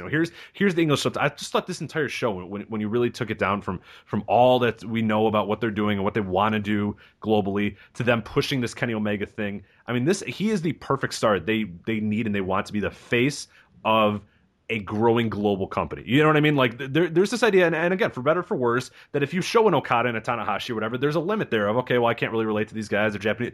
You see a Kenny Omega, and even though he speaks fluent Japanese and he does the idea that you see this guy and you can advertise him, because if you look at a lot of the advertising they've done for this show, every advertising that was geared towards a non-Japanese audience, Kenny Omega was front and center of, here is our guy, and more so than even in AJ Styles, it seems they're hitting that with Kenny Omega and going, this is a guy who's accessible to anybody in the world. Anybody in the world can like something about Kenny Omega. Anybody in the world can relate to Kenny Omega. Anybody in the world can understand what Kenny Omega is saying, because or any English speaker can understand what he's saying. And he is one of you in a sense, more so than even in AJ, more so than any other gaijin that I've seen in New Japan history. Kenny Omega is the most accessible of any of those that I've ever seen, and they know it, and they're advertising him as such, and they're using him as such. The Terminator nods, that all that sort of stuff is all carefully crafted for them to say this is the guy. This is a he's not American, but this is a non-Japanese wrestler that we are going to build our company around.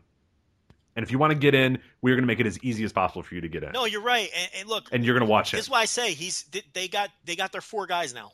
They had their 5 guys. These are 4 bona fide guys now, and this is the it's a very similar situation to what they had before the other 3 guys left. So and as far as Ibushi goes, they might get him back. I mean, who the hell knows? That guy's so hard to figure out. The fact of the matter is his foot's in the door, so that's good. Omega keeps hinting around at shit, and so does Ibushi for that matter in media interviews. So you feel like they have something cooking. So we'll see what they do there. But you're absolutely right, and they're going to have those 2 shows in America. They're now confirmed, the shows that I hinted at here months ago, and then we've been talking about over the last few weeks. And look, Rich, if it were me, there are 2 matches that and I teased this on Twitter, so people are waiting for me, or expecting me to say it, but and I want to get your take as well. To me, on these 2 shows, there are 2 matches that I think this company would be insane not to book if you're trying to put your best foot forward and make sure that these shows draw and are a success. I think you have to do Okada and Omega again. And I know people are screaming at the radios saying you can't burn that match in America.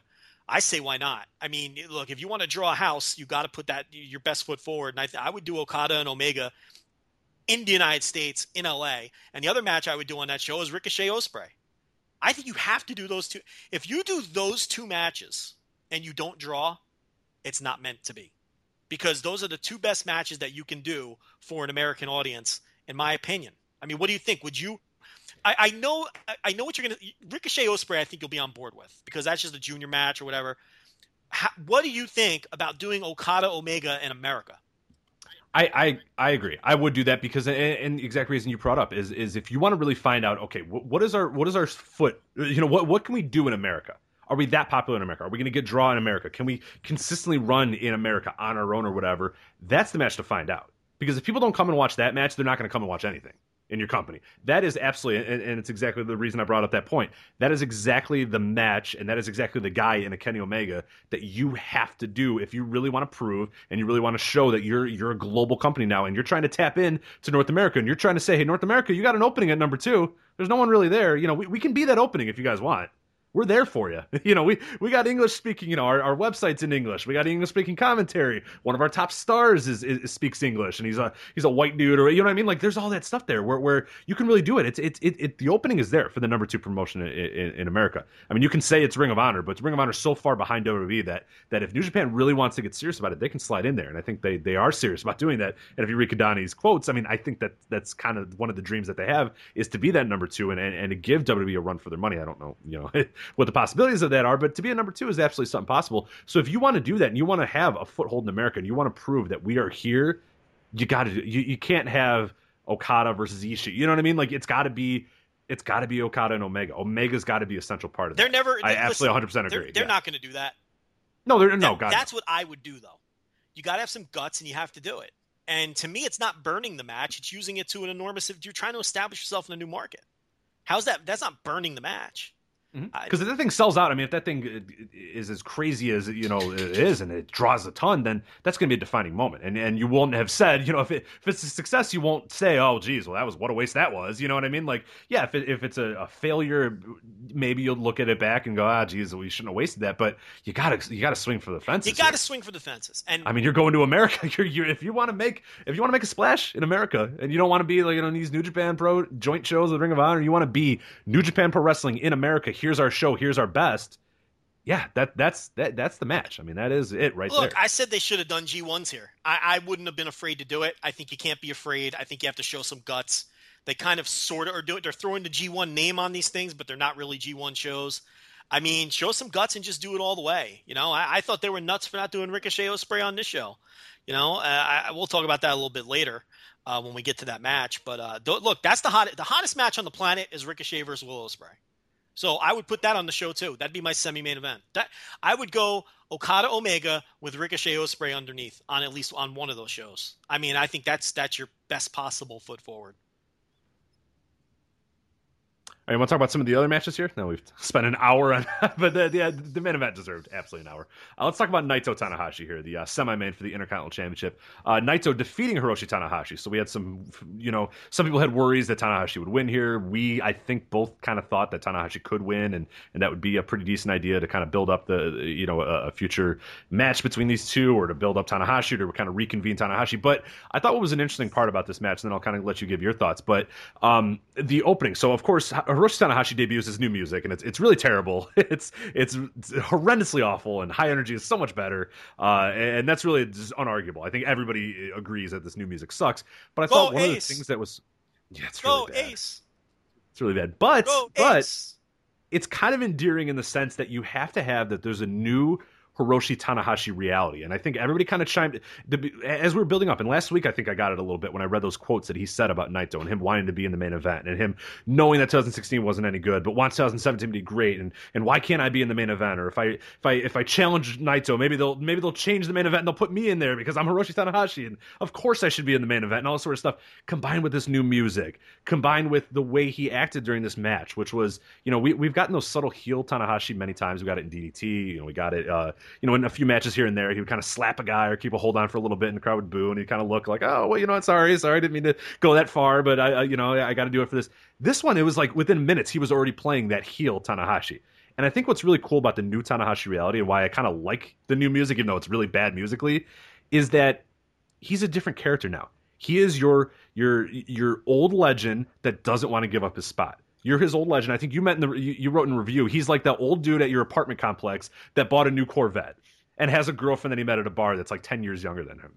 You know what I mean? And you all know it's like, oh, dude, like, you're really old, man. Just chill. Like, just, why don't you get married and get some kids or whatever? And like, no, man. I'm still, I still go out there and I date. I don't want to put a ring on. I don't want to be committed. He's that guy now. Overcompensation is what you're doing. Right. And that's why the new music, hey, I need a new music. I got to change myself. And, he's got a new hair. You know what I mean? Like, he went so far as that, he dye his hair. You know what I mean? Like, he would just go, you knew he was gray, but then he's just dyeing his hair. And it's like, all right, man, like, you're 45. It's okay. You can just be gray or whatever. Like, he's got the new Corvette. He's got he bought a bunch of new stuff. He's got a brand new TV. He's wearing new clothes or whatever. That's what Tanahashi is now. He wants to prove, no, I'm still the man. I'm still the ace.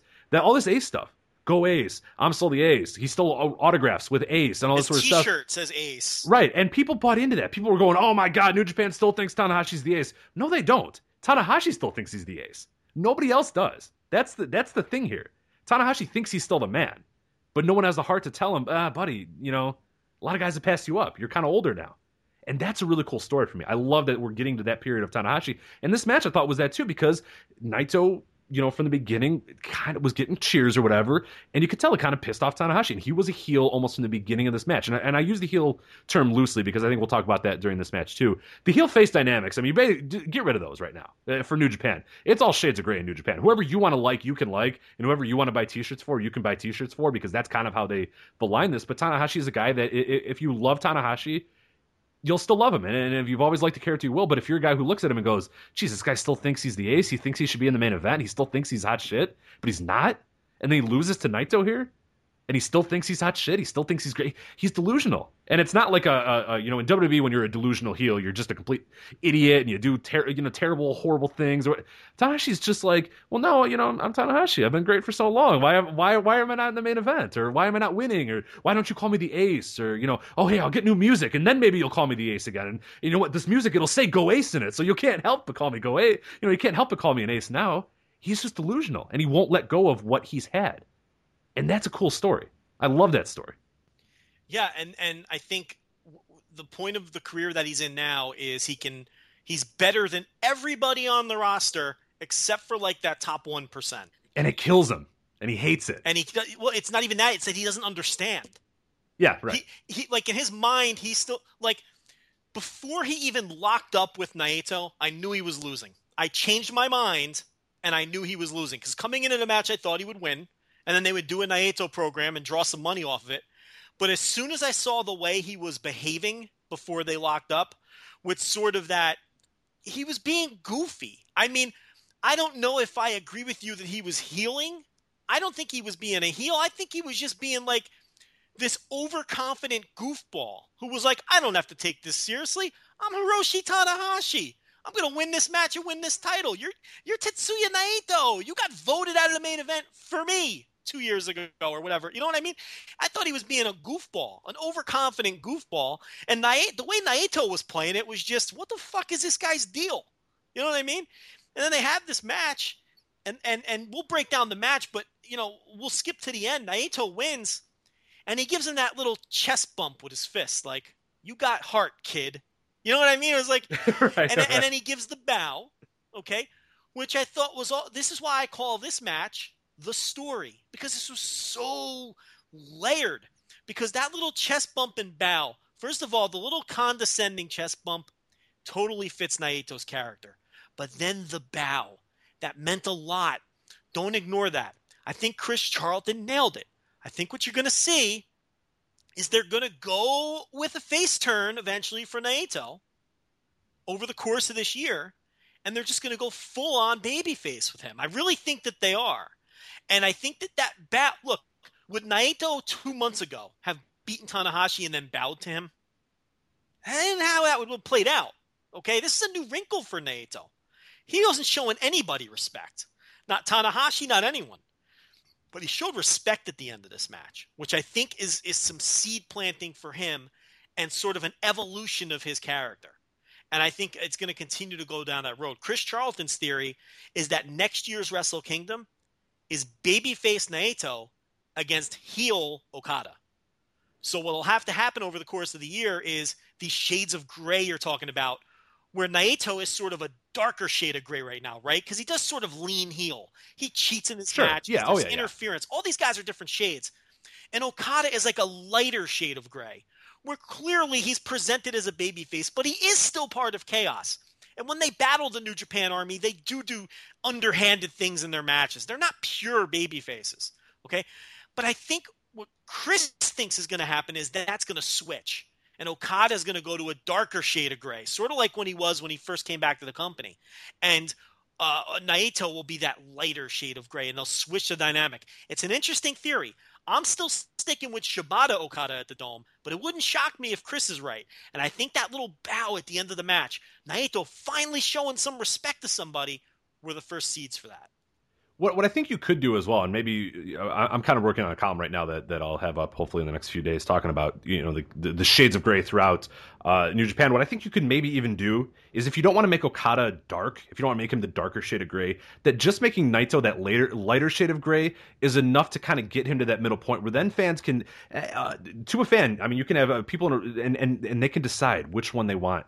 You know, do you like the company man Okada, the guy who, because some people like that. Some people like the idea that he's this good-looking dude that, the company loves, and they put money into it. And they mentioned that in quotes. They mentioned that, there was that the wrestling exhibition the night prior, and they talk about, I mean, they were upfront with, Okada's the guy, we put a lot of money into him, we advertise him, and he's, the good-looking dude that we put on posters or whatever. Some people like that. Some people like the idea that, okay, this is the guy, he's the star. Which, by the way, not to cut you off, but that's by design to rally the Naito fans and make them even more angry. Right, it's all by exactly. design. But that's what I'm saying. So then you have those guys, the Okada fans, that are like, all right, cool, that's fine with us. We really like the guy. We like that he's, you got the female fans that I'm sure enjoy, Okada or whatever, and you got that. But then you have the harder edge fans. Then you have your very similar to your 1997 Stone Cold Steve Austin fans that go, fuck the establishment. I'm sick of this. I like this guy because he doesn't stand. He's against the establishment. He's darker. He doesn't look like he showers. He doesn't have great looking suits or whatever. He had a great looking suit at Wrestle Kingdom though. But it's not a nice tailored suit. It was kind of a weird looking suit is what Naito had. Like, this guy doesn't like the company. He doesn't want to be on the posters. He doesn't want to be this sort of happy go lucky guy that shakes everyone's hands and kisses babies or whatever. Naito can still bow and be less of a quote unquote cheater. He doesn't have to be a great guy. He doesn't have to become a good person all of a sudden. I think just him becoming a little bit lighter, as you're saying, is enough to get that middle ground where then people can really decide, okay, do you like the company guy or do you like the anti-establishment guy? And they don't have to be evil. Yeah. No LIJ interference on this entire show. No, exactly. That's a matches. very good thing to point out. Yeah, there was no interference in general. Bullet Club didn't really get involved either in the main event too, which I was when I saw Omega and Jackson, or when I saw both the Bucks at ringside, I was like, oh no, here we go. I thought at least there'd be something where they got in and Super Kid and Red Shoes had to kick them out and all that.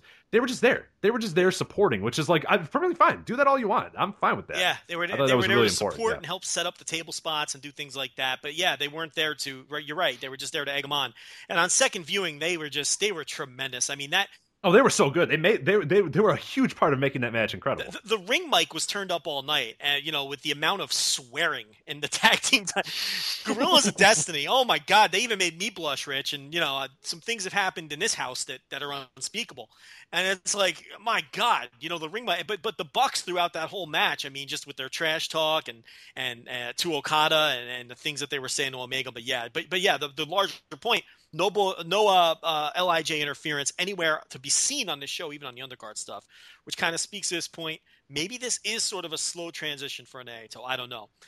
Yeah, and again, my point, and then I'll move on, is that you just don't. It doesn't necessarily have to be this complete turn, which I think you can say. I think the Okada-tan and Naito as a main event with both these men sort of being on I don't want to say different paths, but Naito being a little bit lighter, and then Okada kind of maybe getting slightly darker, but not necessarily Okada being evil. You know what I mean? Not Okada being what Naito was months ago, but having a little bit more of an edge. I think you can do that, but I think you can do it where they both kind of come to a middle point and fans can just decide which one they like. And you know what I mean? Like, and there's the personality in there. There's the real life personality there where Okada is the company guy and some people don't care. Some people like that. And Naito is the anti-establishment guy and they're not afraid. Like WWE would be afraid to have Naito challenge Okada because Naito has a rallying from, the anti-establishment or whatever.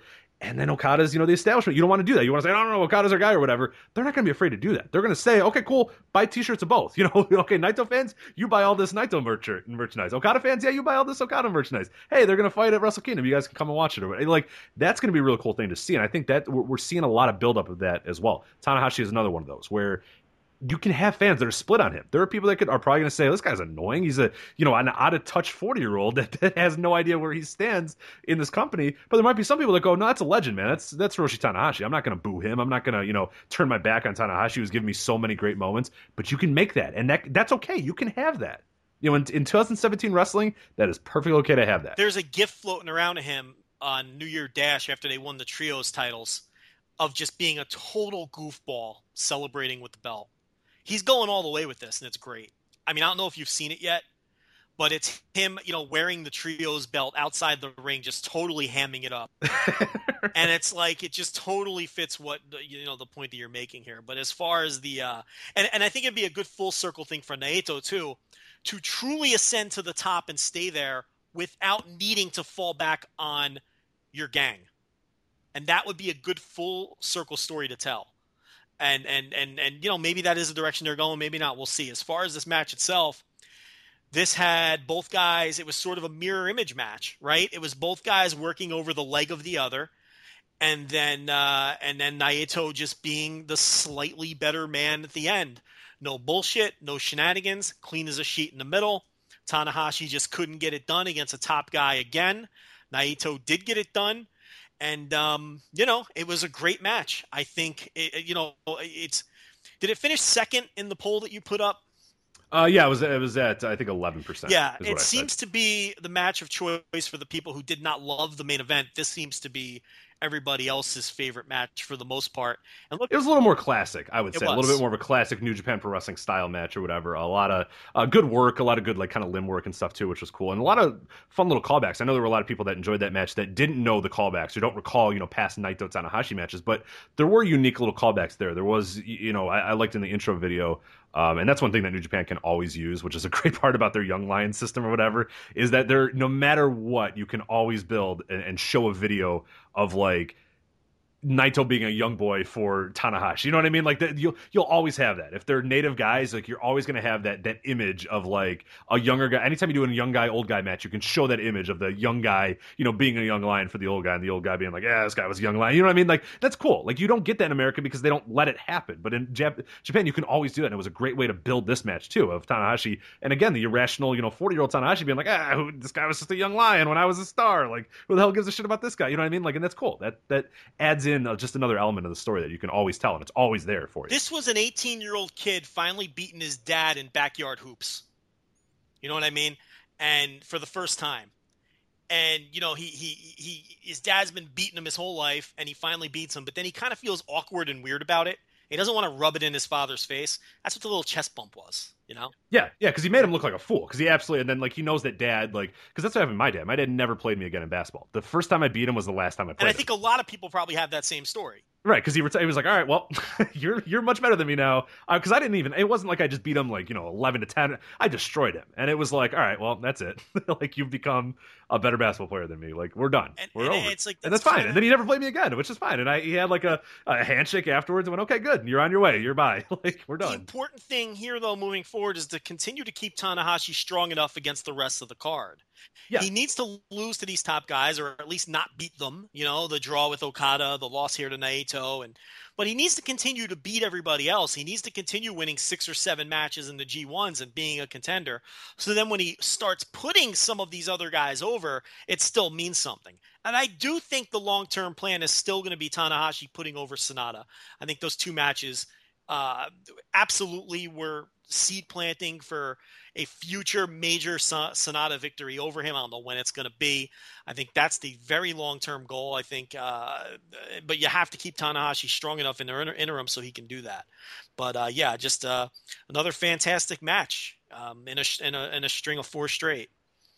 I think real quick before we move on, I think him going back and winning those never titles is a good little thing. The next day on New Year's Dash, him being, like so happy about winning that, he can still dominate he can still win that. And it's like, oh, cool, look at what I can do. I can still win titles and I'm still great or whatever. And it's like, yeah, but the night before you lost to Naito in a real big match or whatever. But that's kind of this Tanahashi thing. Like you're saying, he can dominate the undercard. He can dominate the little stuff. He can win those little secondary matches, but he just can't do it against the top stars anymore, which is cool. I really hope that they keep going with that story.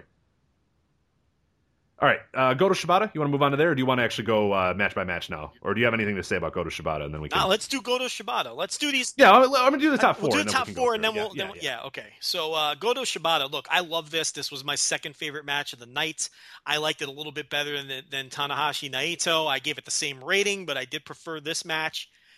Rich, this is exactly what I wanted out of these guys. This is exactly what I want out of this style of match. This was a fucking fight. This was the best possible combination of street fight, shoot fight, with pro wrestling theatrics thrown in, and it just makes for such a great recipe, which produces a great meal. And I just fucking love this. This match was so vicious and nasty and stiff, and this was peak Goto. When Goto is on, and he isn't always on, but when he's on like he was here. My God, I really thought this was a Goto match more than a Shibata match. Yes, I'm glad you said that. And not just because he won, No, he looked the part at the end. Like, he dominated Shibata at the end of that match. It was an emphatic victory. It was a rear-view mirror sort of victory because I forget what he calls that move, the GTR, where he smashes the guy's head into the back of his thing. Yeah. Well, he mixed it up and he did a reverse GTR. Which is sickening. Which is just a disgusting looking move. To Shibata's in a good way. To his throat.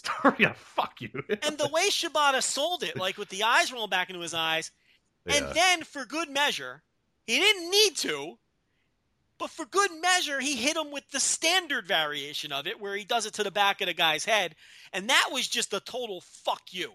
Sort of like Shibata when he puts a guy to sleep and then does the penalty kick when he doesn't need to do the penalty kick. Because he already put the dude to sleep. It's kind of just a fuck you. That's what Goto did to Shibata. He gave him a fuck you, and then he pinned him. There was nothing I didn't like about this. They even did, listen, they opened this thing up with some grappling. I mean, they did a little bit of everything here. They were grappling. They were trading holds, which was a great callback to like the whole high school story, being on the high school wrestling team together. They come out and they're grappling, and Shibata's got the slight edge there, and then... it just turns into your typical never fight. And I know that there's things about these never matches that some people don't like. The uber macho stuff, allowing each other to hit each other and things like that. But I love that stuff because that's what these matches are all about. It's about being a stupid meathead and letting the other guy kick you in the face with this uber masculine bravado macho bullshit. That's what these matches are about. That's why I like those spots where they're allowing each other to smash each other in the face to try to prove who's tougher.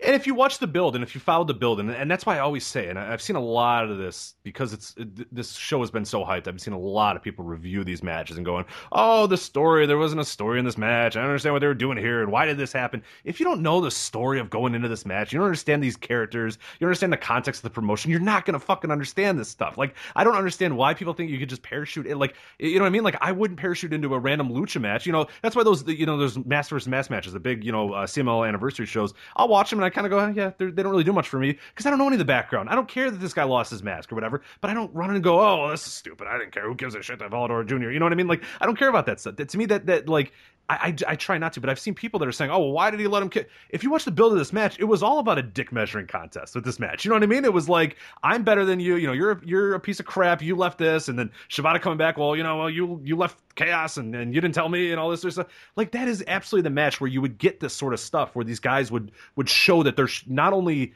better by winning, but showing that they're stronger, that they're tougher, that they're a bigger man, that they're a better man, that they're better than the other person. That's not necessarily just, oh, I beat you and that proves that I'm better. They wanted to really show each other who the tougher guy was. They really wanted to show each other who had the bigger dick. Or, they're high school friends. They've been friends forever, and they're pissed off at one another and want to prove that one of them is tougher than the other. You nailed it with dick measuring contest. That's what these never matches are. And look, some people don't like that. I love that stuff. I mean, I like that kind of stuff. What, dick measuring or the? I enjoy a little bit of dick measuring. I do not. I'm an average size man, so I'm not in love with I was gonna say I lose a lot of those. You know what I mean? My dick is firmly average. Okay, even when actually, I'll be honest. I don't know. I don't know. I don't really. Oh, stop! My Everyone has measured their dick. No, I mean I don't know what my friends are. I'm saying if me and my friends had one of those, I don't know that I would. But don't tell me you've never measured your dick. There's no question the nurse has busted out the fucking tape. She's busted out the tape measure and measured your dick. Every man has measured his dick. I don't think that happened. No, I mean maybe I did. I don't think the nurse did. Well, you want my wife to get out there and what are you talking about? Yeah, you've never been like I'm just saying. You've had a lady that have said, "Well, wow, hold on a minute, let me get my tape measure and find out what that thing is." I would say every serious girlfriend I've had at some point. Are you kidding? You Jersey, you guys do it weird. I would say that at some point, every serious girlfriend I've had has said, "Let's measure your dick." It's just a fun thing that couples do. You've never had a woman, had a woman say, "Hey, let's measure your." No, I never have. But here's the thing: they never have to because I can come back with them with an exact measurement. I'm always like, I'll tell you, I measured it. I'm always like, it's always unnecessary. I'm always like, oh no, I can tell you, it's this, it's exactly this, and they're like, what? And I'm like, yeah, I fucking know it for years. I measure it all the time. I'm like, on a good day, I can hit this number. But like most of the time, on an average day, blood pressure's doing well. Yeah, we got exactly. good blood pressure. Everybody, you know how some days you got a little bit of stronger. You know what I'm saying? You know, you got a little bit of extra manpower going. But I'm saying, like, you've never had a woman say, like, playfully, no, like you're in bed, you guys are maybe just fucking around, and she's like, oh, let's measure your dick. That's never. No. Are you serious? I'm dead serious. Why would that come up? I feel like that nobody has a playful thing. Like let's stop this. Let me go get a tape measure and find out how big this thing is. Like you're making it very like serious. I'm saying it's like a playful thing. Like yeah, I've 100% had multiple women say, "Hey, let's measure your dick." I don't know. Is that weird? Is that fucking odd? It is. I don't know. I don't know what other people's. Maybe people have to follow up with us on Twitter to let us know if that is weird or not. But, I would think that the nurse. I'm voting that's weird. Knowing her personality, I'm shocked that she hasn't tried to measure your dick. Yeah, no, she hasn't. So because she seems looser than you. You're very uptight. You know, like that's not true at all. You're an uptight dude. You know, it's like when I picture Craich, I picture just like straight missionary every time. Like. That's not true. You're like, I could picture you like it's 10:30. You guys are like, you're watching a movie. It's wrapping up. I could see you being like, so you want to fornicate? Like that's how I picture you. Like I say, fornicate. Yes, yeah. Fornicate. Yes. Like I ask politely. Yes, you politely ask, like, "Madam, may I have your hand? May I lead you to the bedroom for some fornication?" You know, like that's how I picture you. You might be a wild man. I don't know. You might have gag balls and fucking. I don't know what's going on in the Craig household. But all I'm saying is I picture you as very sexually conservative. The nurse, I can totally see. busting out the tape measure and saying, "Let's measure your girth, Craich. Let's figure it out." You know what I'm saying? I don't want to. But I don't. I get you're getting uncomfortable. Yeah, no, that is not accurate. So I will. Craich is getting uncomfortable again. I like making him uncomfortable. She sometimes listens, so just in case, I got to keep this under. Or my mom listens. So either one of the two. Definitely listens. Either one of the two is. But your mom's a big fan of me, so she likes this stuff, you know. But I guess I don't know if she likes me. I don't know if she wants to hear about your dick being measured. No, I really feel like she doesn't. So, but I mean, do you think Goto and Shibata have measured their dicks? Absolutely, yes. They were after wrestling class one time. They did for sure, right? Wrestling class, wrestling practice, and it was an argument. Right, exactly. It was like, well, no, it's not, no, and then like they both like they reconvened, like they said, okay, well, we'll go away for a few minutes and come back and let's see, and then they were like, all right, well, they probably put it on the scale too, just to see like weight wise, just to find out.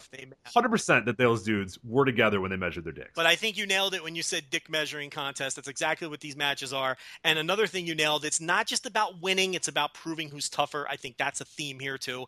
And another good point you made is people are going to parachute in for the biggest show of the year. But you really can't watch 2 or 3 New Japan shows all year and then complain about a lack of storytelling because you just don't understand what's going on. There's a perfect example on the undercard. When we swing back to the front of the card, I know you know what match I'm talking about, where the story of the match went over a lot of people's heads because how would you know it if you're not paying attention, you know? So It's like, and it's like you said, I can't go watch some random indie show from some indie company that I haven't followed all year and then criticize the story because I don't know the stories, you know what I mean? So you make a good point with that too. This match was vicious. It was nasty. Goto looked tremendous. It was a Goto match all the way. Shibata said in the post-match he's not going to pursue the Never title, so they're going to leave that in the rear view for Shibata. This really reminded me of Kenny Omega's junior loss to Kushida last year, where it was kind of where you have to kind of lose to move forward. You know what I mean when I say that? And definitively, too, because Omega did... I mean, Kushida beat him last year. Well, Omega did have the shoulder up at the pin, which I think was intentional. Because I think, Kushida, totally, earned the match. But they also wanted to tell the subtle story of he didn't really, the referee missed the shoulder being up because I think they... Yeah, well, I think that was more about the junior heavyweight type dynamic. Because they knew they had plans for Omega as a heavyweight. And they didn't want to completely bury him by losing to the junior. Yeah, and Shibata didn't get buried here, but I thought it was a definitive win. So you don't necessarily make Shibata look any worse, but you make Goto look better in terms that, Goto looked like $1 million here. And this is a guy who always wavers between that. But this is a big moment for him, too. And I know the English commentary are really putting that over of, oh, my God, he won, a big-time match, And, it's for the Never Openweight title, and he's been an IC champion many times before, and he's won, New Japan Cups and all that sort of stuff. But this... Yeah, exactly. But this had a feel of like, all right, this is a guy that really... in a different, like, it felt like a definitive win for this guy. Well, it remains to be seen, how long that lasts or whatever, because it is Goto, but it did feel important, the win here. This frees up Shibata to continue his elevation.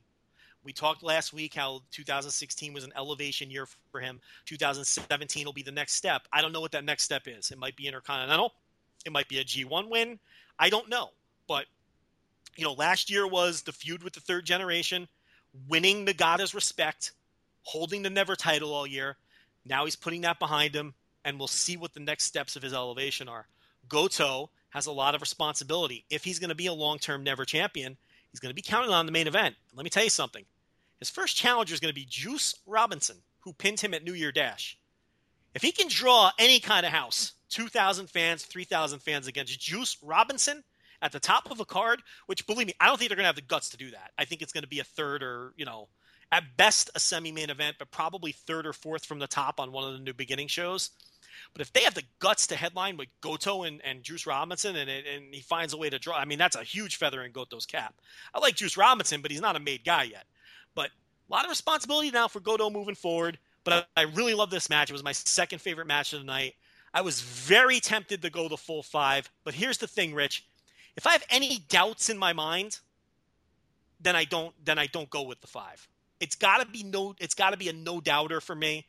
And since, if I waver for a second, I'm going 4 3/4, and that's what I went with this match.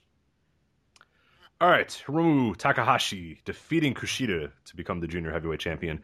this was the match that you mentioned that when it was done, you said, well, everybody else, pack it in. You know where you're going to top this. And like, it's gotten completely lost in the conversation after the show because those other matches were so great and they all built on each other. But this one, I mean, this is the first match I woke up for. This is quite the way to start your day, Joe, with Takahashi and Kushida.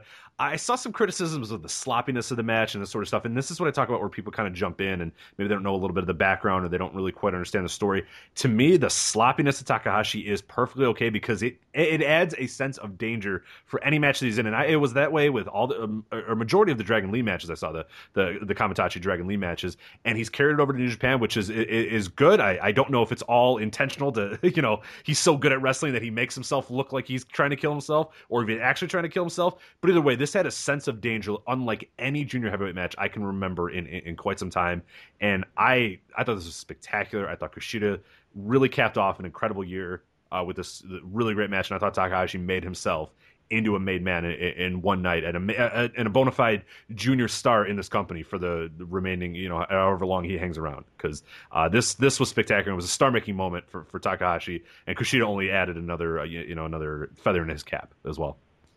Yeah, I mean, I think the thing with Hiromu is you kind of nailed it. Like the danger aspect to him, he works with such a reckless and frenetic pace that his matches do feel dangerous. I think the best comparison I can make is 1995 Sabu. He reminds me a lot of you got to hold your breath because this guy, everything he does feels reckless and dangerous, and it adds to the match. I mean, and that's right. He might fuck up sometimes, like he did with that top rope Hurricane Run or whatever. But the idea is to not let the match derail that way. And Sabu was so good about that. He would fuck up royally, but he wouldn't derail. He would just do something equally stupid, the second later, and you would forget that they screwed up at any point. And that's fine. It shouldn't always be perfect. But that's the thing. That it became part of Sabu's fiber.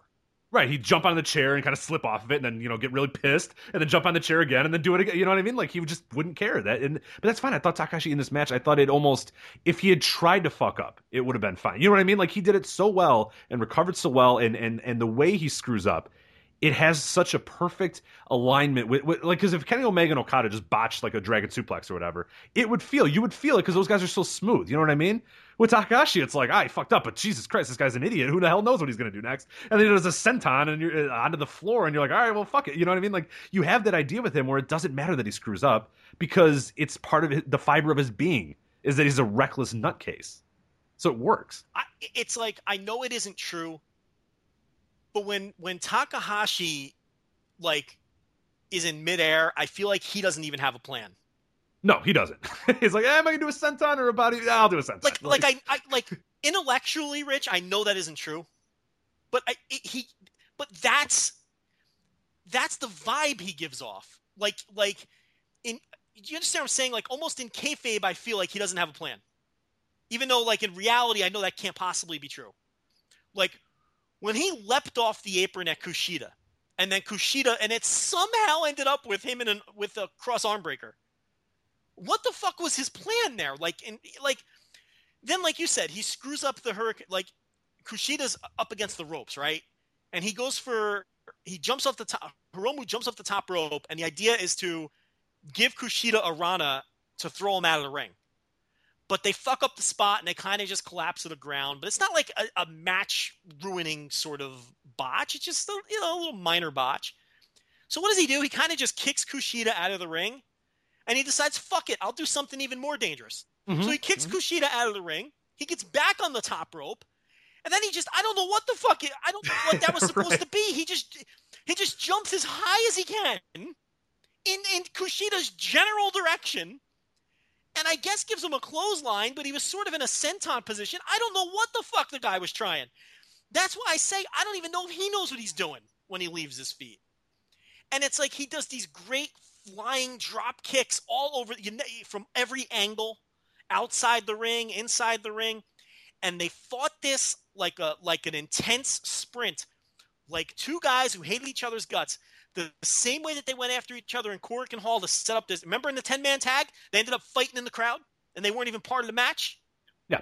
On 12/20, on 12/17 or whatever it was, the second Korakuen show. This was an extension of that. It was all business. They went right after each other. And it was intense. And the sloppiness and the recklessness absolutely adds to it. He's got that Sabu quality. I think Sasha Banks has a little bit of that. And it's like, not every wrestler can get away with that. You know, it's like, but these are for whatever reason, these three, and there's probably some other examples. There's just something special about them where they can not only get away with that like rough around the edges sort of work, but it enhances and it helps them. And this guy, you know, I think I may have said it in either the book or the review. I can't remember which one. But adding him to the roster is no different than adding AJ Styles or Kenny Omega. Yeah, it's a huge acquisition. Ibushi. It's like he was away for 3 years, and it's almost like you forgot that he was gone.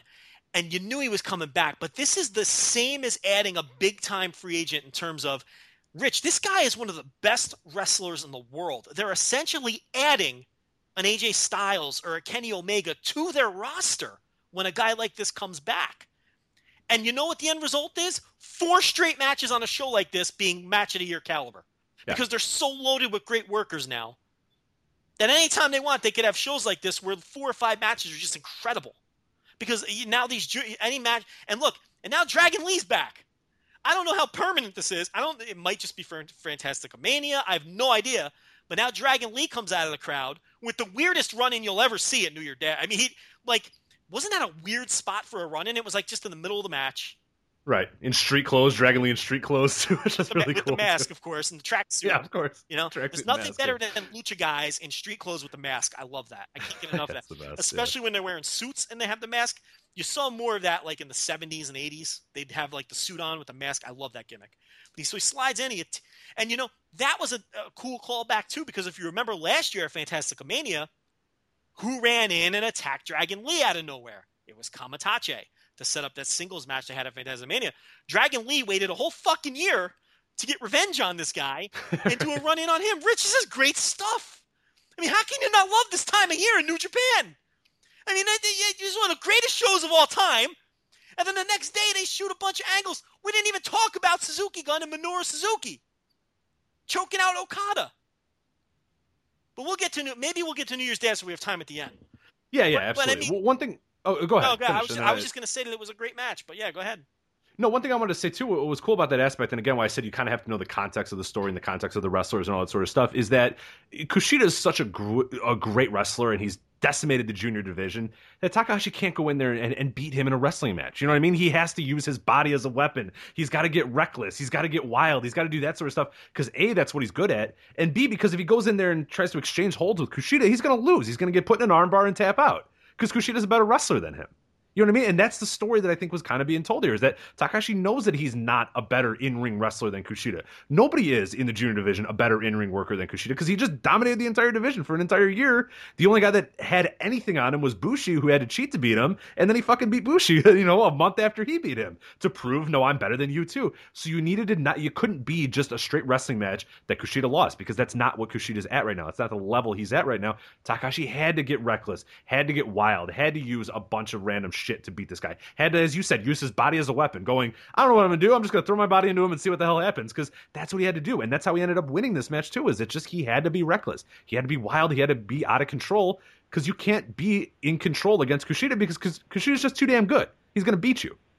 So I thought that was a cool part about it too. And again, if you just torpedo in or parachute in, rather, not torpedo, well, I guess you could do either one, but whatever you want to do, you can't just jump in and then go, okay, well, I don't understand this. Why is he doing this? And this guy's doing this. There's context to these characters. There's background to these characters. There's a reason, without knowing what Kushida has done these past few years, knowing that he's established this division, being a clean cut, largely, you know, by the book sort of guy that's just a better in-ring worker than all these guys.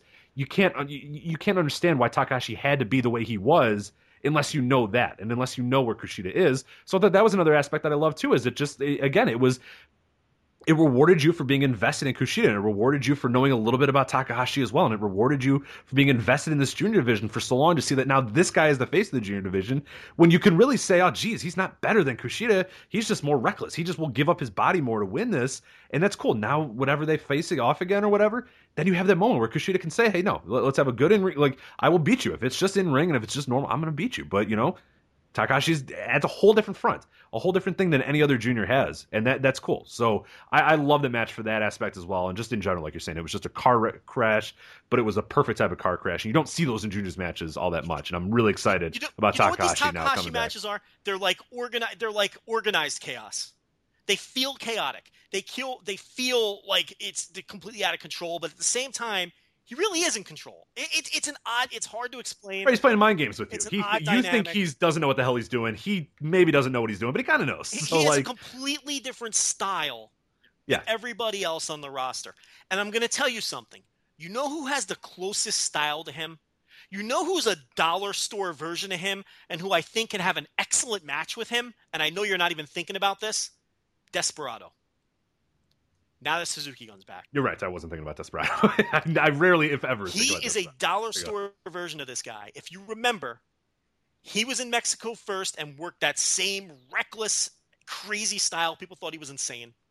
Then Kamatache came in and just was a better version of him. And they really are similar. I mean, El Desperado's a fucking nutcase. You know, part of the knock on him is he's almost too reckless to where he almost hurts people. They had to change his finisher. He was killing guys. Let me tell you something. If they choose to do it at some point, it won't be a major title defense or anything like that. Maybe it'll be in Best of the Super Juniors if they're in the same block. Maybe it'll be a Takahashi title defense, fifth from the top on Invasion Attack or something like that. But if they do that match, I'm telling you, that'll be a sleeper match because it'll have that Sasha Banks Charlotte feel to it where it's two people who might die. All right, let's break down the rest of this card now. We'll start out with the pre-show New Japan Rumble, won by Michael Elgin. What did you think of this one? I thought Michael Elgin looked like he was being forced at gunpoint to participate in this match. He clearly didn't want to be there. I mean, it was very obvious that the last thing Mike Elgin wanted to do was be in that pre-show Rumble. Once the match got going, I think he was fine, but that entrance was like you could just see he was seething. Like you could see the steam coming out of his ears. I thought he looked angry, and I thought he looked hurt. I thought he was like a sad, angry puppy dog who was like, I had this great year in New Japan, and here I am, literally opening the show as the first guy in the Rambo. He was not pleased. As most people suspected, though, if he was in it, he was probably going to win it. And he did. And then he challenged Naito the next night for the Intercontinental title, which I think is the perfect match for Naito at New Beginning because it's an opponent that he should beat. But it's a competence opponent, and there's a backstory to it. And it's a good, sort of a come down for Naito, but not coming down, real far. It's the perfect opponent for that situation, I think. Mm-hmm. And we talked about that too in our preview, and I mentioned it in the written preview that I did, is that everybody kind of thinks is the Rumble and the Rambo is like, it's funny and there's funny things or whatever. But it wasn't but 2 years ago where they used it seriously, where Nagata won, and he was a little hurt by being in it. He said, I'm better than this, and to prove I'm better than this, I'm going to win this thing, and I'm going to get a title shot out of that. And that's what they're absolutely doing with Elgin as well. So the idea that it always has to be something funny and it always has to be something over the top, it doesn't have to be that. I mean, it could be a useful thing to get a guy built up and get a guy ready for something else. And we saw it here, which was a really cool thing. But there was the funniness in there, of course. Here's your names that were in this Rumble. So Michael Elgin defeated Billy Gunn, Bone Soldier, Cheeseburger, Hiro Saito, Hiroshi Tenzan, Jushin Thunder Liger, Kobayashi, an old junior, Manabu Nakanishi, Ryusuke Taguchi, Scott Norton, yes, that Scott Norton, Tiger Mask, Yoshitatsu, and Yuji Nagata. What were some highlights of this match for you? Because I had one, and that was the Team 2000, which was Hiro Saito, Cheeseburger, Scott Norton, and Tenzan. And then they teamed the next night at Dash with the shirt. They wore the shirt. I love it. I love that Cheeseburger's a part of it too. And I like that there wasn't because I'm watching the Rumble and I'm going, okay, those guys are going to look, they're all going to say, because basically what it was is Elgin was on one side of the ring and those guys, so Saito, Cheeseburger, Norton, and Tenzan were on the other side. And they all looked at Elgin, and I wanted them to all kind of at the same time look at Cheeseburger and then be like, hey, what's up, guys? And then be like, who the fuck? No, get the hell out of here. And then just eliminate him. But they didn't. They were like, yeah, you know what? You're one of us, Cheeseburger. Join along. Yeah. Which now I'm all in on a Saito, Cheeseburger, Norton never open weight run. Yeah. How fucking incredible would that be? Because that title, who the hell cares? We'll talk about it later. Who cares? Yeah. Saito, Cheeseburger, Norton, they win the titles. I think that's... I don't think you're going to get that, Rich. But Damn it. what you did get was I'm all in on Scott Norton though. I want Norton back full time. Listen. I enjoyed. He looked like $1 million.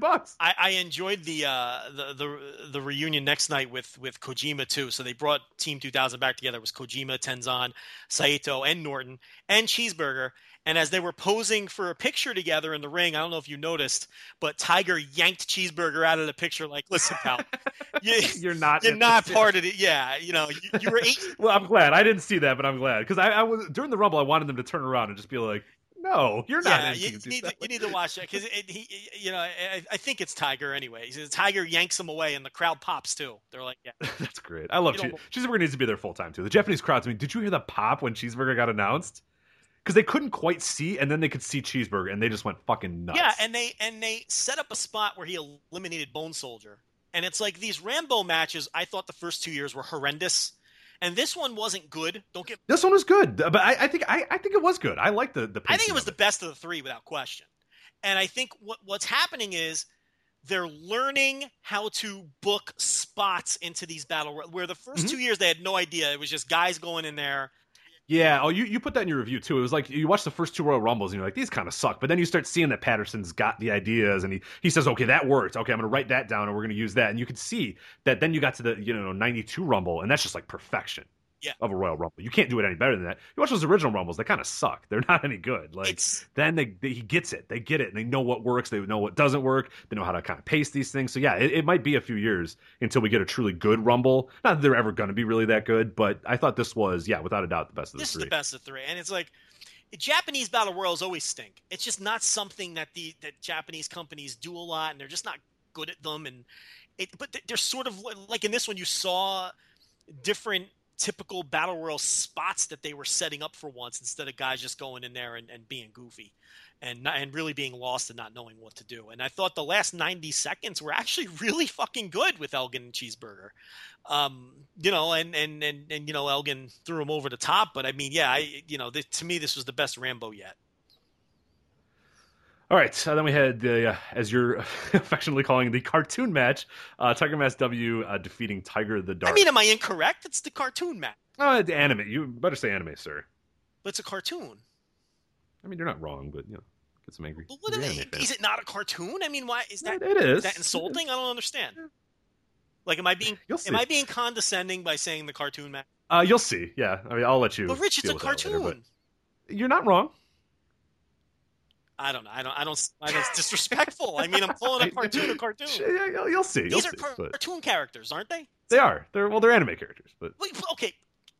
I'm just telling you. I don't care. I'm just telling you. I don't see why that would be insulting. So anyway, we had some people used to get insulted by comic book versus graphic novel. You know what I mean? Like I'm just telling you. It's Listen. It's a weird, if the shit is fucking drawn and it's fucking for kids, it's a cartoon. I'm sorry, it's a fucking cartoon. What do you want from me?